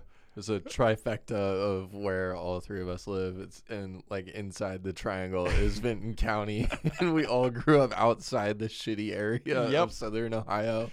It's just a joke. And they would bully me for hours on end because, of course, like I couldn't let it go. I would get upset and be like, "You motherfuckers! I'm not from Vinton County. Like, don't ever." It was so funny. But so like it ultimately like transpired to like our traditional like paddles we do for like the big and littles. I picked Brad as my little, and he put VCO on my paddle, and I forgot about that. Still have that paddle. I haven't painted over it yet, Brad. If you're listening, it's still hanging on my wall in my office, and I hate you. I want you to know that. With all the love in the world, I hate you for doing that. But and I love that you did it and really made it almost permanent on a paddle. It means a lot to me, Brad. Listen, if you weren't bigger than me, I would have fought you, but you're way too big for me to fight, so I'm not even going to try. I was so upset when I got the paddle. I was like, you motherfucker, why did you do that to me? It's like, thanks, I hate it. Yep, this is going to be the worst one that I receive. But no, all jokes aside, it does still hold a pretty big special part of my memories of college and college life and the fraternity. I do still have those hanging up in my wall in my office, and they'll always be there. Sorry, shout out to Brad. Thanks for making me a paddle. I never did finishers. I think I panned the sides, and that was it. Hey, do you see that one sitting in the corner? I do. Who's that one for? It's for Shay. Oh. I Shay. painted that. I painted that in 2017. Listen. And he said, as long as I get it before I get married. Well, he got married last year. Yeah. Oops. I mean, you can have it. It's unpainted. Well, it's painted, but it's not You just finished. imagine what's on it. It's one of those abstract pieces. It's one of the ones where you can't tell people what it really means. Exactly. Now, granted, I still have the one paddle that I broke that I was going to give to Brad, but that was the one that I only painted the sides on. And I'm considering, I actually did pull it out of my closet. It would have been like a year ago. And I was going to sit down and I was going to paint it finally. And then I realized that I didn't have any red or black paint. I had gold, and that was it. And I'm like, I can't finish this. Time to go to the craft store. Where? I live in Pittsburgh, remember? Yeah, that's true. I actually live in Pataskala. but Cameron thinks a 30-minute drive to Pataskala is Pittsburgh. So I still make fun of you for where you live. nobody knows where Pataskala is. You just tell them outside of Columbus, and they're like, "Oh, okay, well, great, that's great." So I get bullied for living in Pataskala. Thanks, Cameron. Appreciate Hey that. man, we're homies. I gotta mess with you. No, you bullied me. I'm gonna cry now. I'm sorry. But so jumping back into like fraternity stuff, in college in general, I really didn't like school. I kind of messed around a lot in the 3.5 years that I was there. 3 years on campus, and then I did half a year online to finish my degree.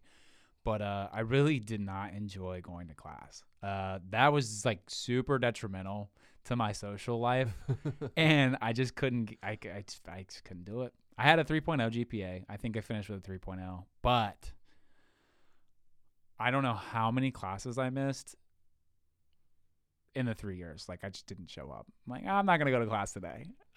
Which ultimately I ended up getting kicked out of a class because I missed 6 days, 6 classes, which is a large portion. I mean, if you think about it, you're only in there for, 15 weeks to get 30 classes.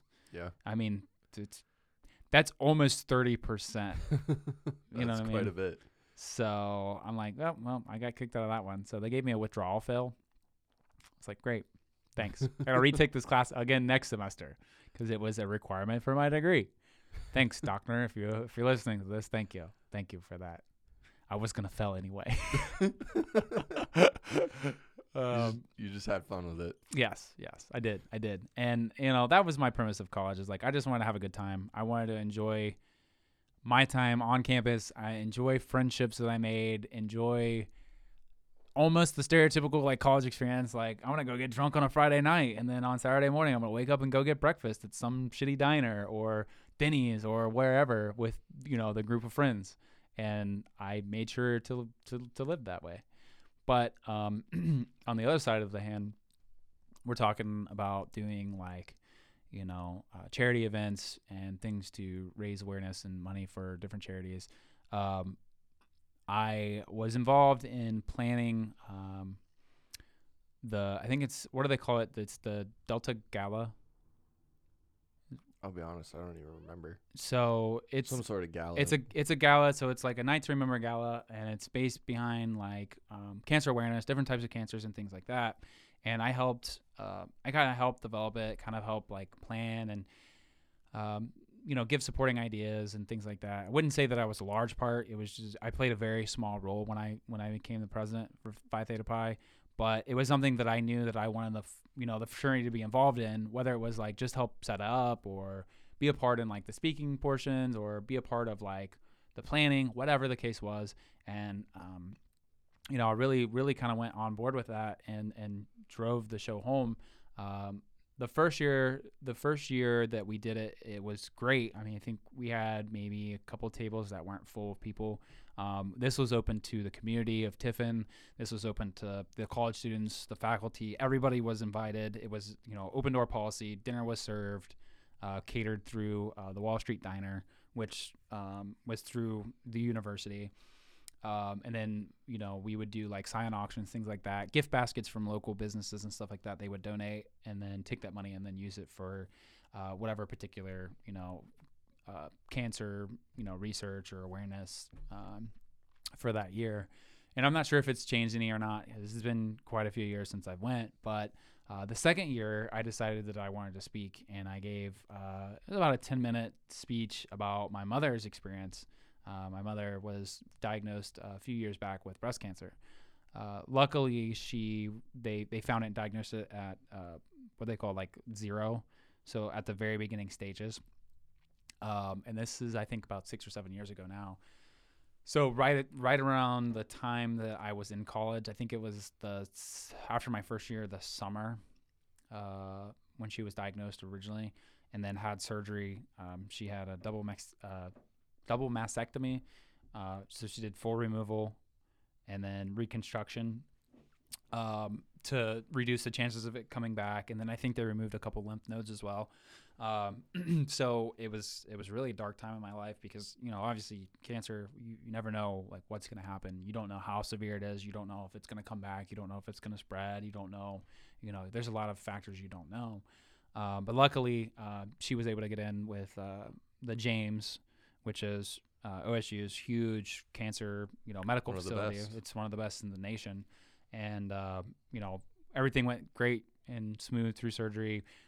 Still, I wouldn't consider remission to be the correct term because she was never on chemo. She never had to do, the extensive reduction and things like that. But she does still take medicine to help reduce some of the issues without having lymph nodes and stuff, some hormonal imbalance things and stuff like that.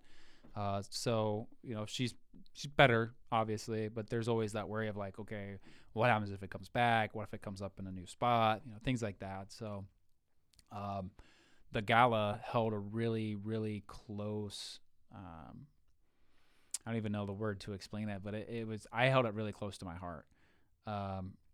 So the second year that we did it, I decided that I wanted to speak about my experience with it because, as a young student, as a young person, as a young, brother, son, grandson, I wanted to share my experience with anyone that could relate. And at our level, we had, quite a few older people that had either went through it themselves or their husbands or their wives or their family member. So they would speak about that. So I wanted to be able to connect to the audience of hey, I'm 20, you're 20. This is what happened. This is kind of my experience. And if they could relate to it, great. If they couldn't, even better, because obviously it didn't affect their family or didn't affect them. But just to give them the insight of hey, you may not be the only one going through this, even though it may be silent. You now know someone that you can reach out to and be hey, can you help me out? I'm just drained. I've got a lot of stress on my plate. I know that you've went through something similar. Can I reach out and can we have conversations about it? And, can we talk about feelings and things like that? So I wanted to make sure that I opened that door to any of my peers in school. And from there, it's really kind of ran.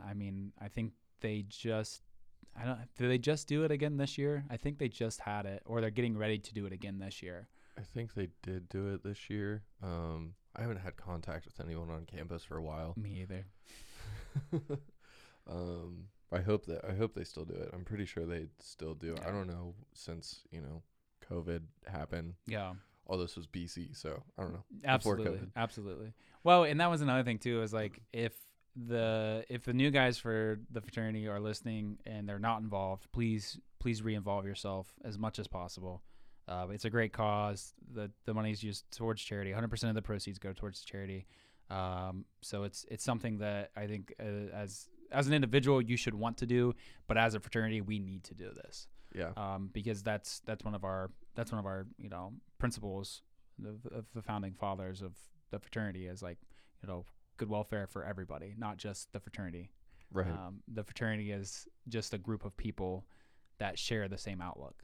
Yep. Got to give back. Absolutely. And give to people struggling. Absolutely. And even if they're not struggling, be able to support them if they ever come into a time where they are struggling. Right. So, but I think that kind of sums up, the experience with the gala and the fraternity things. And, we struggled, once my second or third year, we struggled with, more members graduating. So it was down to, I think, three actives, before we got Shay and Brad. There was four of us. Four of us? Yeah. So there's us three. Oh, there was five. There was us three. One, Chuck was on his internship, so he wasn't around. And then we had another one older. Yeah. So 5 of us, and we were really struggling for numbers at this point because we're oh man, what are we gonna do? We really don't want this to die out because obviously it's difficult because college cultures really turn around on fraternity groups, and there's a few individual fraternities around the country that have kind of been the cause of this, whether it's deaths during pledging or hazing, or drugs, them saying things in overdoses, videos that saying nasty shit. doesn't Yeah. support what the actual fraternities stand for. Like, that's the reason why people have such a bad outlook on, fraternities on campus.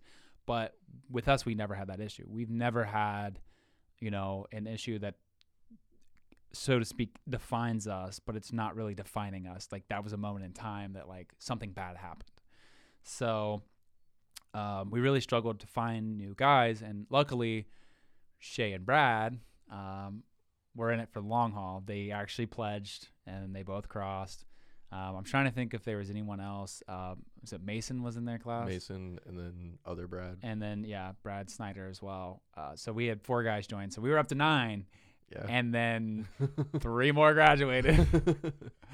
But, we really created a good bond with the new guys. And they were able to drive it home after I had graduated to get new people in. We had a pretty decent pledge class. I think it was a year after that. With some of the new guys, Kyle, Blaine, Yeah, theirs was like 8 Bane. people. Yeah, so we had pretty good pleasant class after that, and I'm not really sure because I don't follow it as much as I did back when I was still involved with the on-campus stuff. But I know that we just had another pretty decent pledge class this last year, and I'm not sure what recruiting looks like this year with COVID. It's been very difficult for social organizations altogether on campus just because of the restrictions in place. But I really do hope that they continue the lineage. I mean, it's almost over 100-year-old fraternity now. Yeah, we're almost there. Almost there. So Can't die. Yeah. So, Can't die yet. No. And I think there were talks about adding another fraternity. So we were originally international with a ton of different, fraternities, but a lot of those schools died out. So we would lose, those fraternities, those chapters. And ultimately, like, it disconnected a lot of members. But we're rebuilding. We're still rebuilding. We've been rebuilding for like the last 10 years. We've got a good, social media, private group for us, so that way we can all connect. And I know they're always adding members from freaking graduated in 89. Yeah, welcome, whoever. And it's like, holy shit, like, how did you find this person? Yeah, it's always cool to see like someone post, hey, so and so from pledge class whatever pre-90s is like found me on Facebook and wanted to see what everyone was up to. Yeah. So welcome them to the group. And it's Yeah. like, what? Yeah. How do you just find people? I mean, we're in the internet. We're in the age of the internet. So Absolutely. And that's one thing too. It's like, I didn't grow up with it. Like, I grew up with a flip phone, and I had dial-up internet. So like, really, you weren't actually using the internet like we do now. Like, yeah, you're not really Googling a whole lot of stuff. Like, that just wasn't, that wasn't around when I was growing up. as like a weird side note on this topic, I was looking at something the other day that us growing up within like I don't know, I think it's like a 6-year span in those 90s years, that we're the last generation of people growing up without like the internet age. Yeah. We still remember like playing outside and not being on the internet. Yeah. I had It's very weird. the sticks. We'd play with sticks and they'd be swords. Like, that's Yep. the level of like, it's almost like caveman status to what we are now. Like, really, honestly, like, you have toddlers that are like better with iPads than I am. Yeah. And it's just like, holy crap, dude. Like, what? Like, this is insane. And, it's not, I wouldn't consider it a bad thing. It can be if you use it for overstimulation. I mean, we could talk about that topic for 2 hours in itself. Right. The negative side effects of social media and what it's kind of done to the culture, but that's just something that I don't even want to get into. It's a completely different topic. Yeah, that's just, I mean, and it's defining for a lot of people in the new age, but for us, like, coming into it, I think I had a MySpace in like 6th grade. So that was like my first social media platform. So that was pre-Facebook. And like, I remember the top 5 friends that you had on your profile. It was so important. That defined who your friends were in high school or in middle school. Like, if you weren't in the top 5, that's game changer. Like, you're in trouble. Your friend doesn't like you anymore. And I remember friendships like dissolving because of that. But that's just how it was. And well, obviously, you see platforms trying to change that mentality of like, oh, we're no longer going to show like that particular thing, and we're going to take away from like, Instagram hiding likes if you want to hide likes and stuff like that. But that's just stuff that just not going to get into, because I have a pretty strong opinion on it. I think you do as well. Yeah. And let's just say that it's really close to being deleted and never used again, just because I just want to disconnect. But I will say that it is a good thing for the older generation of the fraternity to connect, and obviously like family and maybe some friends that you don't really particularly see often, like if they live out of state or whatever the case may be. But social media is just not a good thing. It's just not. Nope. And that's all I'm gonna say about for it. personal things, I guess. But like, I guess for business type of things, it's good because you're getting your presence out there. For small people, right? You're creating your content. People like me. Promotion, things like that. But yeah, personally, no, I'm good. I'm good on that. Yeah, and that was the thing. Like, finding out that Cameron wanted to do this, podcast, and he wanted to actually turn it into something that was continuous and that he would do for a long time. Listening to the pilot and listening to a couple of the other episodes, like I was like, hey man, I just reached out to him. I was like, can I jump on board? Like, I want to give you some content. Like, it at least push you forward for the next week. And I'm all for, promoting friends in small businesses and things like that. Like, I think that we need more of it. And I think that, hopefully this turns out to a long-term project for you, because I know you enjoy it. And I also enjoy being on the podcast. Like, this is great.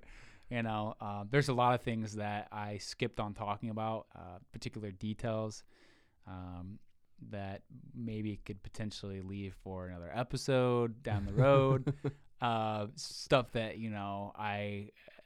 I would dive into on more of like an individual detail level with college, like certain relationships, and not necessarily anything negative, but more so on like, hey, funny story, this happened and this is why, and this was the outcome, like that sort of stuff. So nothing negative, but I wanted to keep some back just to ensure, like, hey, if you ever need another one, I got you.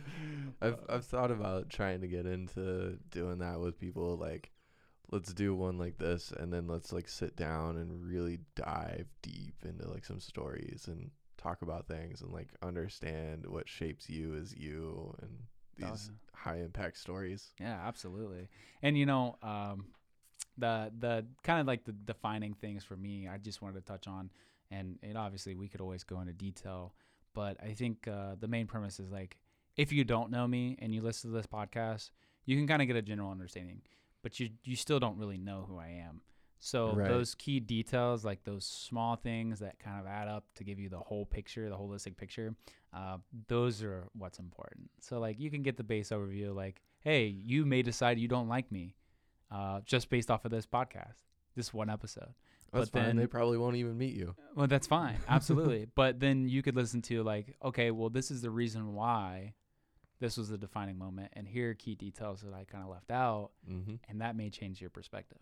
But you always have to be open to that. And if you're not, then I don't care. You're not going to hurt my feelings, and I'm sure Cameron doesn't care either. So, man, I got my first piece of hate mail the other day, and I literally like woke up, turned my alarm off, and saw that was the first thing I saw when I woke up. So it like sets the mood for the day, right? Oh yeah, absolutely. I've gotten a lot of love and support on this so far, and just a random person sent me the shittiest DM.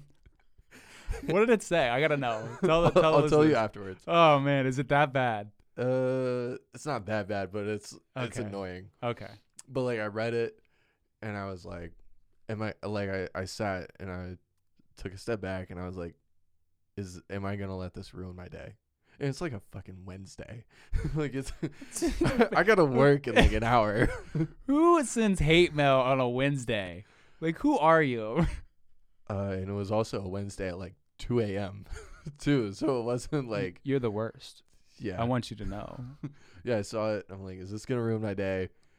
And I just hit block, and I just got up Yeah, Like, I'm I done. mean, you can't let other people define like what deems you successful is that you feel like you've reached the level of success that you want, right? So like, regardless if someone doesn't like what you're doing, you're never gonna please everybody. Right. And There's billions of people in the world. No one. Yeah. There's gonna be a hater. you think I give a shit? You're 1 out of 7 some billion people. You think I give a shit? Yeah. Hell no. Like, you might hurt my feelings. I might be a little upset about it, but then I'm just gonna be like, all right, cool story, Yeah. bro. Like, move on with my life. I ain't worried about it. And that's the way I've looked at life. Like, I've made some poor decisions. I've made bad decisions. Nothing that I regret. I would say that I've never regretted a decision, but ultimately it's been, a lesson that I've learned. Right. Some good lessons, some bad lessons. But, if I upset you, I'll apologize. But if I feel like I was in the right and you can't like, give your opinion and show the reason why I was wrong in that situation, then we're just going to leave it at that. And I'm going to keep continuing feeling the way that I feel, and you're going to keep continuing the way you feel. And there's not going to be a difference. So just don't waste your energy, because I definitely won't waste my energy. But yeah, it's crazy to think like, this is relatively new venture, and, and I'm sure it won't be the only time that somebody says something negatively towards this or to an individual on the podcast. I don't think that you should definitely don't let that like change your outlook on it. I don't want you to like stop doing it because someone's like, hey, you guys sound like a bunch of idiots. Fuck you. Like, cool story, bro. Like, let's see you do it. Yeah. Let's see where's your platform. What are you doing? Yeah. Besides typing out a paragraph of the reason why this sucks, or you hate it, or this guy's an idiot. Like, who cares? Yeah. Yeah. This isn't about me. This is about who I have here. Yeah. Right. This is you telling your story. Yeah. So I don't know. Give me the hate, I guess, but don't hate on someone telling their story. Yeah. It's their life. It's how they've lived it. All right. You may have a different perspective. Fuck off. I don't know. If you're going to be mean about it, like, just fuck off. One thing that I would say is just eat shit and die, pussy. That's always the canned response of like, oh, whatever, you hate me, blah, blah, blah, you don't want to see me succeed. Eat shit and die, pussy. Like, I don't care. It's not that big of a deal to me. I'll just move on and continue doing what I want to do with my life. Right. And trying to find the path that I think is going to be the most successful for what I want and the objectives that I want to complete in my lifetime. But enough about that. Let's kind of like, I'm not sure how we're doing on time, but let's kind of wrap up. I've got one big thing that I want to talk about. Yo, we can wrap up here, but I know that we only stopped at your college life. I have so much more. We can do another one. Absolutely. I have so much more. And we got a second Taryn coming in. Oh, second episode for Taryn coming in hot sometime. Part 2. But yeah, what do you want to mention? What's the big thing? So the big thing that I want to drop on the very last minute of this podcast, and I like I said, I apologize for the time. I'm sure that it's well over 2 hours. But so something that recently happened to me is I went through a mental health crisis. I didn't talk about this to anybody openly. My mom knows, and my ex-girlfriend knows that back in June of this year, I contemplated committing suicide. So my grandmother passed away in May, and I had some pretty large life changes after that. As I said in the beginning of the podcast, my grandmother was like a second parent to me.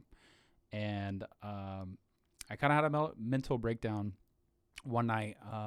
I realized that she was dying, and there wasn't anything that anyone could do. She was placed on hospice, passed away, and then I remember sitting on my couch at like 2 a.m. Couldn't sleep, sick, anxiety ridden. Like, I was just in a really bad spot, and I didn't feel like I had anyone to reach out to because, one, everybody's asleep at 2 a.m, right? And the decision to go for a drive normally is kind of how I help calm myself down if I'm having issues with like anxiety or something like that. But this time it didn't help. So I live in Pataskala, and I kind of just got on the highway and started driving, and I made it to Delaware, Ohio, which is about a 40-minute drive from my place, considering, you know, the roads and stuff that I took. And in the back of my head, I was literally driving, just bawling my eyes out, just absolutely losing everything. Was just lost in the moment, and like I couldn't think of any other way to like stop the pain, stop all the bad thoughts. I mean, it was really crazy to me, like going through that, because, you know, I struggled with anxiety and stuff growing up, and it's just kind of a part of like who I am. And I never really thought I needed professional help, or really thought that it was like, oh, like, you know, like I didn't show it on the outside, so not a whole lot of people knew that I had issues. But I wanted to talk about it here because, like, if I wouldn't have stopped in the parking lot that I stopped in and called the suicide hotline, I probably wouldn't be sitting here doing this podcast. And it's really difficult to talk about, especially on an open air like this where anybody could listen to. But I want to, because it just kind of made me realize, like, people suffer in silence for so long, and then when they hit their breaking point, nobody knows until, you know, either something negative happens or eventually they talk about it. And for me, like I said, there's two people that knew about this. I spent the night in the hospital, so I called the it's actually the veteran suicide hotline, just because I always went through like that in the training, and like that was always the number that I always knew to call, like if anything ever bad happened. So I don't know why, but I stopped in a parking lot. I didn't even park in a parking space. I just parked in like multiple spaces, just like long ways. I called. I was bawling my eyes out. You know, like they asked, you know, am I safe? Am I in a safe place? They asked me if I was contemplating committing suicide and stuff like that. And I told them, you know, and as hard as it was for me to admit it to just a random stranger on the phone, I told him yes. I said, I am moments away from doing something that would cause myself harm. And I remember the lady asking me if she wanted to call the police to have them show up to do like a welfare check. And I kind of remember just being silent and just not saying anything. And then after, you know, 20, 30 seconds, I was like, yes, please, because I don't know if I can be by myself any longer. The only reason why it stopped me is because I was talking to someone. Like at that level of like, I don't even call it sadness. I wouldn't even consider it sadness. I was so numb. I was so upset that it just like, it didn't bother me. And then when Delaware police showed up, it was kind of like a traffic stop, but I feel like it was obviously for their safety. Well, you run my tag, and I have a concealed carry license. Like I have, you know, for the state of Ohio, I have that. So, you know, they want to make sure that I'm not going to harm them. Mental health crises are a large part and reason why like bad things happen during traffic stops. Like there's been plenty of videos on the internet where, you know, veterans, non-veterans, civilians, doesn't matter who you are, if you have a gun and you're contemplating committing suicide, you know, you're going to do something if you want to, that will continue that, you know, suicide by cop or killing yourself in front of the people that show up. So they got me out of the truck. And knowing, you know, from school and stuff, and doing some of like the police like pre-training and stuff like that, because I wanted to be a police officer. I wanted to make sure that they knew that I wasn't armed. I didn't bring my gun with me. So they obviously just checked real quick, and they checked me, and they started having just a normal conversation with me. They were asking me like, hey, what's going on? You know, I told them, I was like, I was contemplating committing suicide until I stopped in this parking lot and called the suicide helpline, and they called you to show up. I said literally, like I was seconds away. So I had planned on literally just driving. At the time I had a truck. I had a brand new Silverado. I was just going to take my seatbelt off and drive it into the bridge for the overpass that was off of Route 42 in Delaware, because they're massive concrete beams, and there's no way that like I would have survived that. And that was what I was planning on doing. And that was the end point. At least that's what I thought the end point was. And I'm thankful for the officer that was talking to me. He was a younger guy, probably only a few years older than me. And he started asking me questions about family. He asked me about siblings. He asked me about all these questions. And that was kind of like the moment I realized, like, it's not selfish. Like, it's never a selfish thought to contemplate suicide, because you want to stop yourself from hurting, but you also don't want other people to feel that same hurt, right? So like, I understand it may seem selfish because you're taking your life, but you have to be pushed past a point to where you actually think about it. And I know that you were affected by it and your family, and it's a really difficult topic to talk about because, one, mental health, it doesn't come up very often. It's more so now in the last couple of years, but before then, I think it's 70% people. So out of 100%, 70% are men who commit suicide. Men deal with a lot of issues when it comes to that because one, most of us are stubborn. We don't want to reach out for help because it's seen as a sign of weakness. And that's just kind of, the negative limelight of how we were, taught growing up, like, be a man, don't show your feelings, don't cry. Like, you always got to like kind of suffer in silence. And that's what I did for so long with just everything going on in my life, some previous issues with traumas and stuff like that I thought that was the only way out. And I'm obviously very thankful that I didn't follow through with that action. I'm glad for the police officers that showed up that day. They drove me to the hospital, to Delaware's hospital up there, and they checked me in.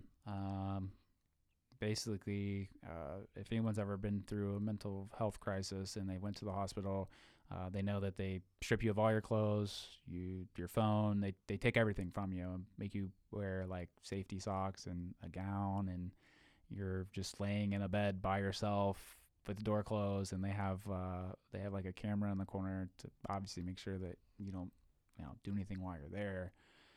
And like I said, it's probably around 3 or 4 in the morning. So nobody knew at all that this was going on. And something that really bothered me is the first doctor that was there for the night shift came in and had a conversation with me. And he's like, I don't think you're under the influence of any drugs or alcohol. And I told him I wasn't. This is 100% sober. Like, there was nothing mentally changing the way that I was thinking or talking. I said, this is just me, just a really low spot. But the first shift doctor came in and ordered a drug and toxicology screen because he thought I was lying. And I don't want anyone to ever feel like they have to prove themselves. Like, okay, if you are under the influence of something, like, it's understandable. But for a doctor to sit there and require me to go through that after I told them, not only him, but the doctor before him, and the doctor before him even was like, I think that you are mentally sound. Like, you're not, on drugs, you're not drunk, it just really, like, that bothered me. That really bothered me. And I hope that nobody has to go through that. But I know that that's just how it is in the medical field. Like, if they can't prove that it's, the influence of, outside substances, then they're like, oh, okay, well, then it truly is a mental health issue. So I wasn't really a big fan of that. That really bothered me. The nurses they never questioned anything. They were super nice and helpful. But that same doctor in the discharge notes basically said that I wasn't as bad as some of the other cases. In medical terms, like, that's basically how he wrote it out. And I'm like, you don't know that. Like, just because I don't show typical symptoms or signs, that doesn't mean that when I leave here, that I might go do something. You know, and I had conversations with the nurses and the doctors.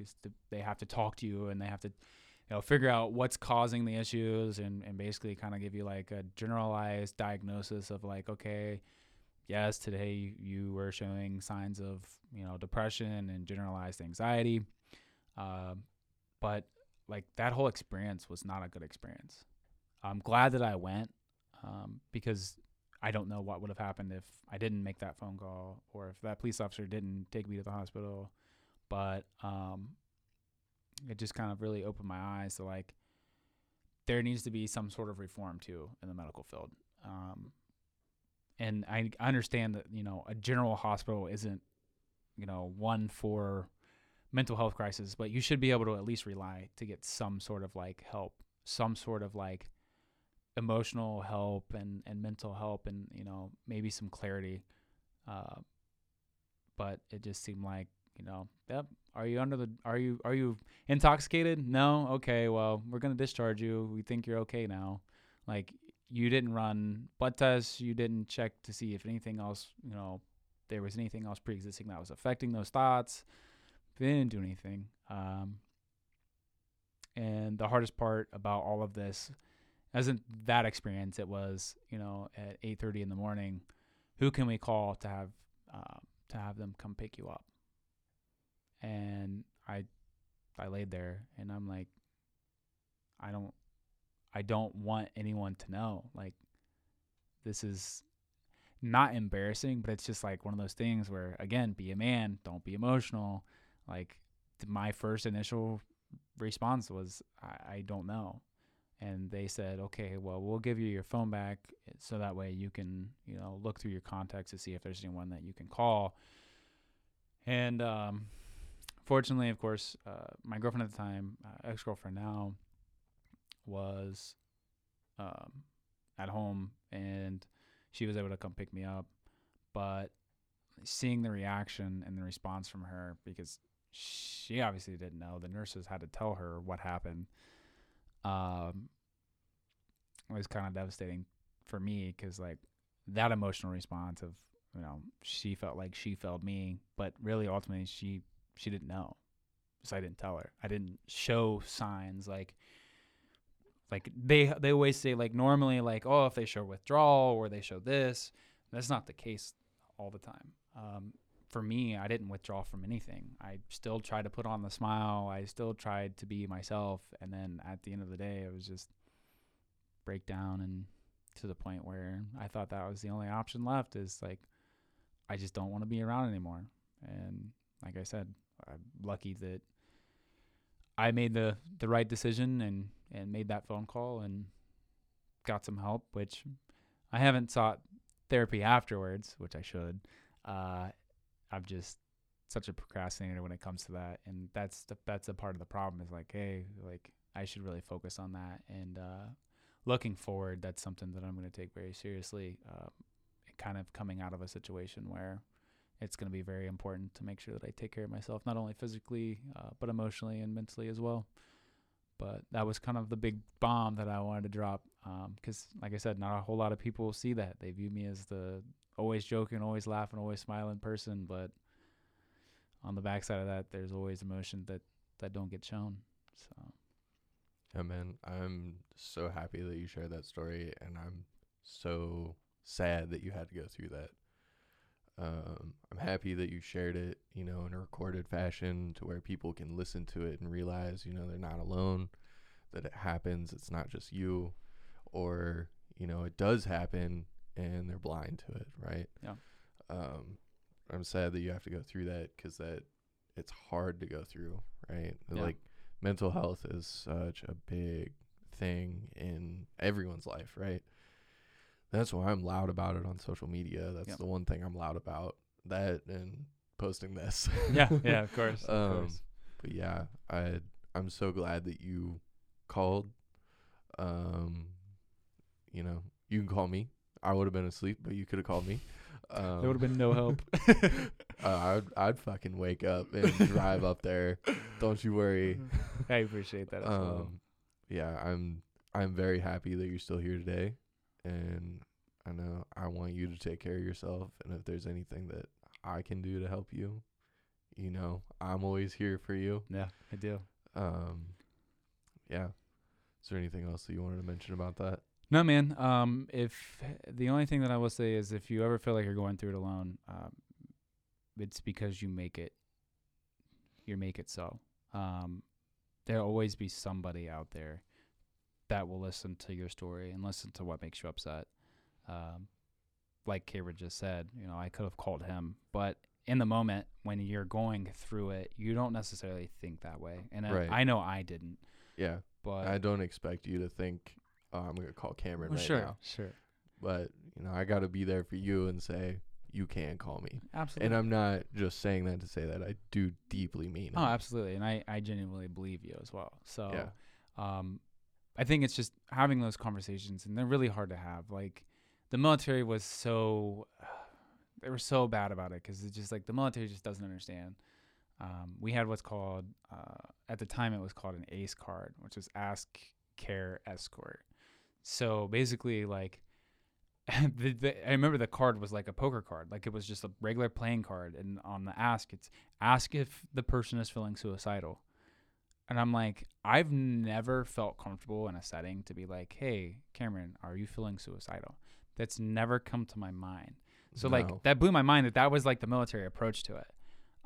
You know, there's ways that you can have the conversation and get the answer, the response that will elicit that, you know, the question, the way that the question's worded, it will elicit the response if that's the way that they're feeling. But sometimes people won't tell you, and you can't expect them to tell you. But I just want to make sure that everybody knows and is aware, like, you should tell people. Going through it alone is the absolute worst, especially if you don't have like an actual diagnosis, you're not actually going to therapy, you don't actually take antidepressants. Like, that is the worst route to go down, because you can make the mistake of actually following through. And, you know, I almost made that mistake. Luckily, you know, for whatever reason, last minute, the decision was just make the phone call. But, you know, ask questions that will elicit the response. If you think an individual is going through something, and if they don't want to talk to you, still continuously follow up. And it doesn't have to particularly be on that topic, but just follow up and check in on them. Check in on them and make sure that they're okay, because, like, you know, we all have bad days. Some of us may have longer than bad days. Some of it be a week or a month or whatever. But as long as you're there and you create that support network for somebody, I think that's what matters. I don't think you could ever look back and say, I failed somebody if you were there the entire time. Because ultimately, like, someone's going to make a decision whether you like it or not. So regardless of the outcome of the situation, like, as long as you were there and you put forth the effort, never take it negatively, regardless of the outcome.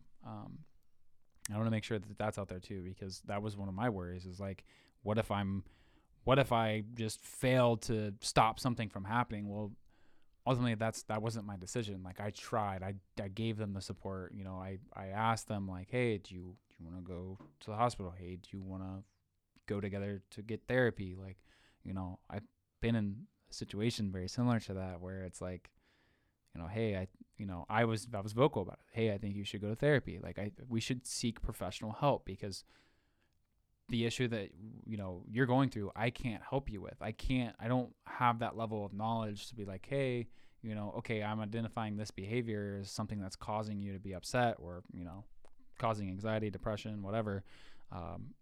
Where someone that went to school for it and has that, you know, experience may be able to be like, hey, I see this common factor. This is what you should try to change, and here's ways that you can change for the positive. But that's really what I wanted to end off with, and kind of the caveat to it as well, is just always try to be there, especially for friends. And like I said, you may never know. Like, Cameron didn't know. Like, Cameron had no idea, and this Zero idea. 6 or 7 months down the road that I actually, you know, talk about it with him and in this setting. Even though we had dinner before this, I told him, I was like, hey, I've got a bomb I want to drop on you during the podcast. And this was that bomb. So he didn't know until this moment. And there's no fault to Cameron. I mean, obviously I didn't say anything, and we've talked before, you know, before it happened, after it's happened, like, we've had conversations between each other. So Mhm. that's You why n- it's important to kind of open up and tell people that you care about as well. You never know what battle someone is facing. Absolutely. You never know. So always be kind. Always. And that's the way that I've approached life, and that's why I talked about it so much in the beginning, is like I'm friends with everybody. I don't Yeah. feel like you can't be my friend just because I dress a certain way or I look a certain way. 'Cause that's never the case. Yeah. Yeah. So I always ask a question at the end, and I feel like that's probably going to be the advice that you give. But what is that one piece of advice that you want to live on, as you know what Taryn said? Well, so I could be corny and be like, yeah, exactly what I just said. But I will say this. I would say my piece of advice is never stop yourself from doing something that you might enjoy. And I'm talking particularly new experiences. So I've done that. I've stopped myself from new experiences, and I've kind of looked back and been like, shit, I should have taken that opportunity, because you never know what may come of it. Whether it's good or bad, it's either a lesson or it's you enjoying whatever that particular situation is. But that's my last piece of advice. I love it. Love it. Thank you so much for coming out and sharing just one piece of your story. Yes. You're coming back for another episode. Part 2 coming soon. I love it. Yeah, thank you so much. Thank you so much for coming out, sharing your story. I really appreciate it. I love hanging out, and this was awesome. Yeah, absolutely. And I appreciate you having me on, and I do look forward to doing another episode with you as well. Awesome. I do as well. So until next time, I'll see you. We'll see you, sir. Thank you for tuning in to this episode of Fatal to Prejudice. If you or anyone you know would like to be a guest, please visit my website at CameronChats.com and fill out the contact me form. Please fill out the subject line as podcast interview and write me a small blurb on why you or someone you know should be a guest. I'll leave a link in the description for ease of access. You can support this podcast by listening to it on your favorite podcasting site. Please like, comment, share, and subscribe. Another way to support is by becoming a Patreon at patreon.com/Fatal to Prejudice. Patreon is the only monetary support system. If you would like to sign up and support through there, I am forever grateful for you. Again, thank you for tuning in.